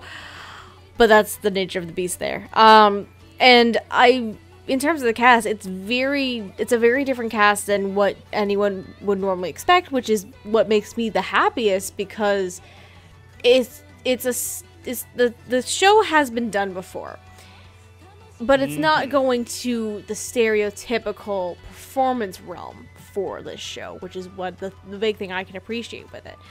I mean, because despite even if they went with the stereotypical route in terms of the casting, that would have been fine and dandy. But I love how Jade and T are thinking outside the box, and they're trying to bring in different people and try new and exciting things for people who have never really gone to this route before, i.e. Chris Waycamp. But it's definitely a very, very solid start to me, and what time is it? It's almost 11 o'clock for me, so I'm not sure if I'll be able to catch up on it in the next couple of hours, because I do have to work tomorrow, but this is definitely a fun show, and I am definitely going to keep watching it. I love it so far. Jamal, Gigi, are you guys planning on keeping up with this as well? I am. Maybe. I mean, there's more shows I'd rather spend my time on, like Magical Girl Ore, which should have gotten a dub this season. It's not full on trash. It's not Gigi's full on trash. Right, I understand. I can name at least 3 other shows that could have been dubbed by Funimation this season that weren't, instead in favor of other shows with a male demographic. So this is the shoujo show we got. This is the shoujo show I'm gonna watch. This is the shoujo show I'll buy, because I'm voting with my wallet. Even if I don't like it, I will still pay for it, because I want Funimation to dub more shows like this. Yep. Wow. All right, there we go. That's a wonderful segue actually into where people can actually watch the show. So if you are listening to this and you're thinking, I gotta see the show they're talking about, I gotta know what the heck they're talking about, you are in luck, because Funimation.com is the place to go to watch all of their both simuldub shows, which does require a membership, or all of their older shows, which you can watch for free. And if you would like to watch this show, you can actually enjoy a 30-day free trial of Funimation's services. Warning though, they do require you to enter your credit card before you can get that free account, and they will start charging you after the 30-day trial is up. So if you do not want to continue to pay for the service, you can cancel that beforehand, but I don't think you'll want to, because you'll be so enamored with the over 9 million minutes of anime goodness that they have available. New stuff coming in every week because they are on top of their simuldub game, and of course they've been in the business for over 10 years, so there's a huge backlog of stuff that none of us will ever get to watch because we will not live forever. But if you want to watch all of our stuff, actually, we have a YouTube channel, which you may be watching here, or, as Lilac has been in the process of converting all of our files into audio-only format, you may be watching it elsewhere. So, eventually, you'll be listening to us elsewhere. Eventually. Work in progress, ladies and gentlemen. Right. I'm not entirely sure what stage that's going to be at when this episode goes up, but that is in the works. Yes. So, but like I said, we have our YouTube channel. Please subscribe if you are not already, so that we can watch that subscription number go up. Or follow us on Twitter. Twitter is the social media feed where we post most frequently, both our updates, plans for what we're doing, and silly posts, because we all have access to that account, and sometimes we just like to hijack it for fun. That account is at Dub Talk Podcast. I think we also have an Instagram and a Tumblr feed, as well as a Twitch channel. All of those are also Dub Talk Podcast. So we are covering the whole realm of the internet social media sphere. Speaking of the social media sphere, these fine hosts who have taken their night off would like to tell you what they are doing when they're not doing podcast stuff. Gigi, what you doing? I am on Twitter talking about boys and Udapri Shining Live, which is apparently all I do lately with my life. I just autoplay for days. Masato event, please 10% me. I also have a YouTube channel where I post scouting videos and, again, talk about boys and shoujo trash. I also have another podcast called the Shoujo Trash Showdown, where once a month my friend Gwen and I talk about shows like Kakurio, which we already did actually. So you can find back episodes on my channel, and I have to grind this event so I don't drop my rank. So nice. Life goals, Gigi. Jamal, what you doing? Usually on YouTube at Jamstar1.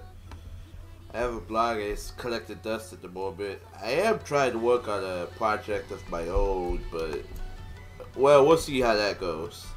In the meantime, you can find me on Twitter at Jamstar529. If you have any angry comments, dispositions, I can also be found at Mega Man 9.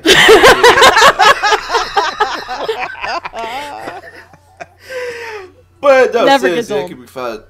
Yeah, I can be found on Twitch, Amstar529. Just give me a shout if you want to talk or anything. Sweet.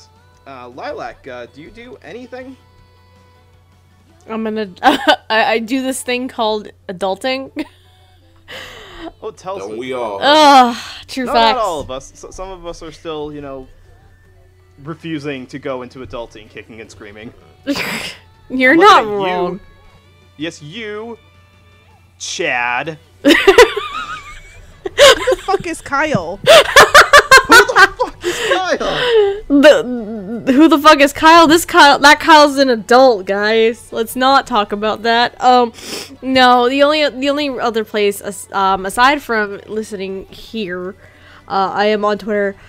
God damn it, at Lilac Anime Review with reviewing spelled REVUE, where I'm just talking about daily life and adulting and things like that, and how excited I was to build a goddamn dresser a couple weeks ago. And such an adventure the to watch. struggle was real when building that damn thing. Not gonna lie, but it worth it in the end. But yeah, you can follow me on Twitter there, and I'm actually working on other side projects right now, potentially, but I'm not gonna talk about it right now. But yeah, Same. To be continued. to be continued. Sweet. Side note, I was not paid by David Wald for mentioning his name Several so many times times. in this episode, nor am I affiliated with the estate of David Wald. God damn it. That's even worse. Like, at the very you could have made some money off this. I bet he would have paid you. And I am Noah Clue, and you can find me on Twitter at Noah Clue, where I talk about the world of animation, both the classic cartoons of the West or the new stuff from the Japanimation people, or sometimes I just post pictures of my kids because kids are awesome. Or I also have a YouTube channel, which is Journey Traveler, which needs to be updated with new content related to the wide world of animation. I've been reading really extensively recently about the actual old school animation, both the West and the East side. So I'm hoping to use that to fuel some more discussions about the medium, because there's a lot more out there than just the new fresh stuff coming out of Japan. Contrary to popular belief, there is more than just simuldubs available for watching. Shocker. I mean, you have no idea. Like, there's some old school French stuff that you people have never heard of before. There's really experimental Au revoir. stuff. All that. Bonne nuit. And with that, we have reached the end of our night here at the Dubtakia Inn. We hope you enjoyed your visit. Enjoy your night. Free complimentary Tic Tacs on your way out. Not Dinnerman's. faces. Not Dinnerman's. What? I told you we had the budget for it. God. Cheapskate. No, we need to save that money for the giant robot we're building in the backyard. We don't need a giant robot in the backyard. We've gone over this. This is not Power Rangers. Screw this. I'm going in the hallway. What kind of podcast doesn't have a giant robot?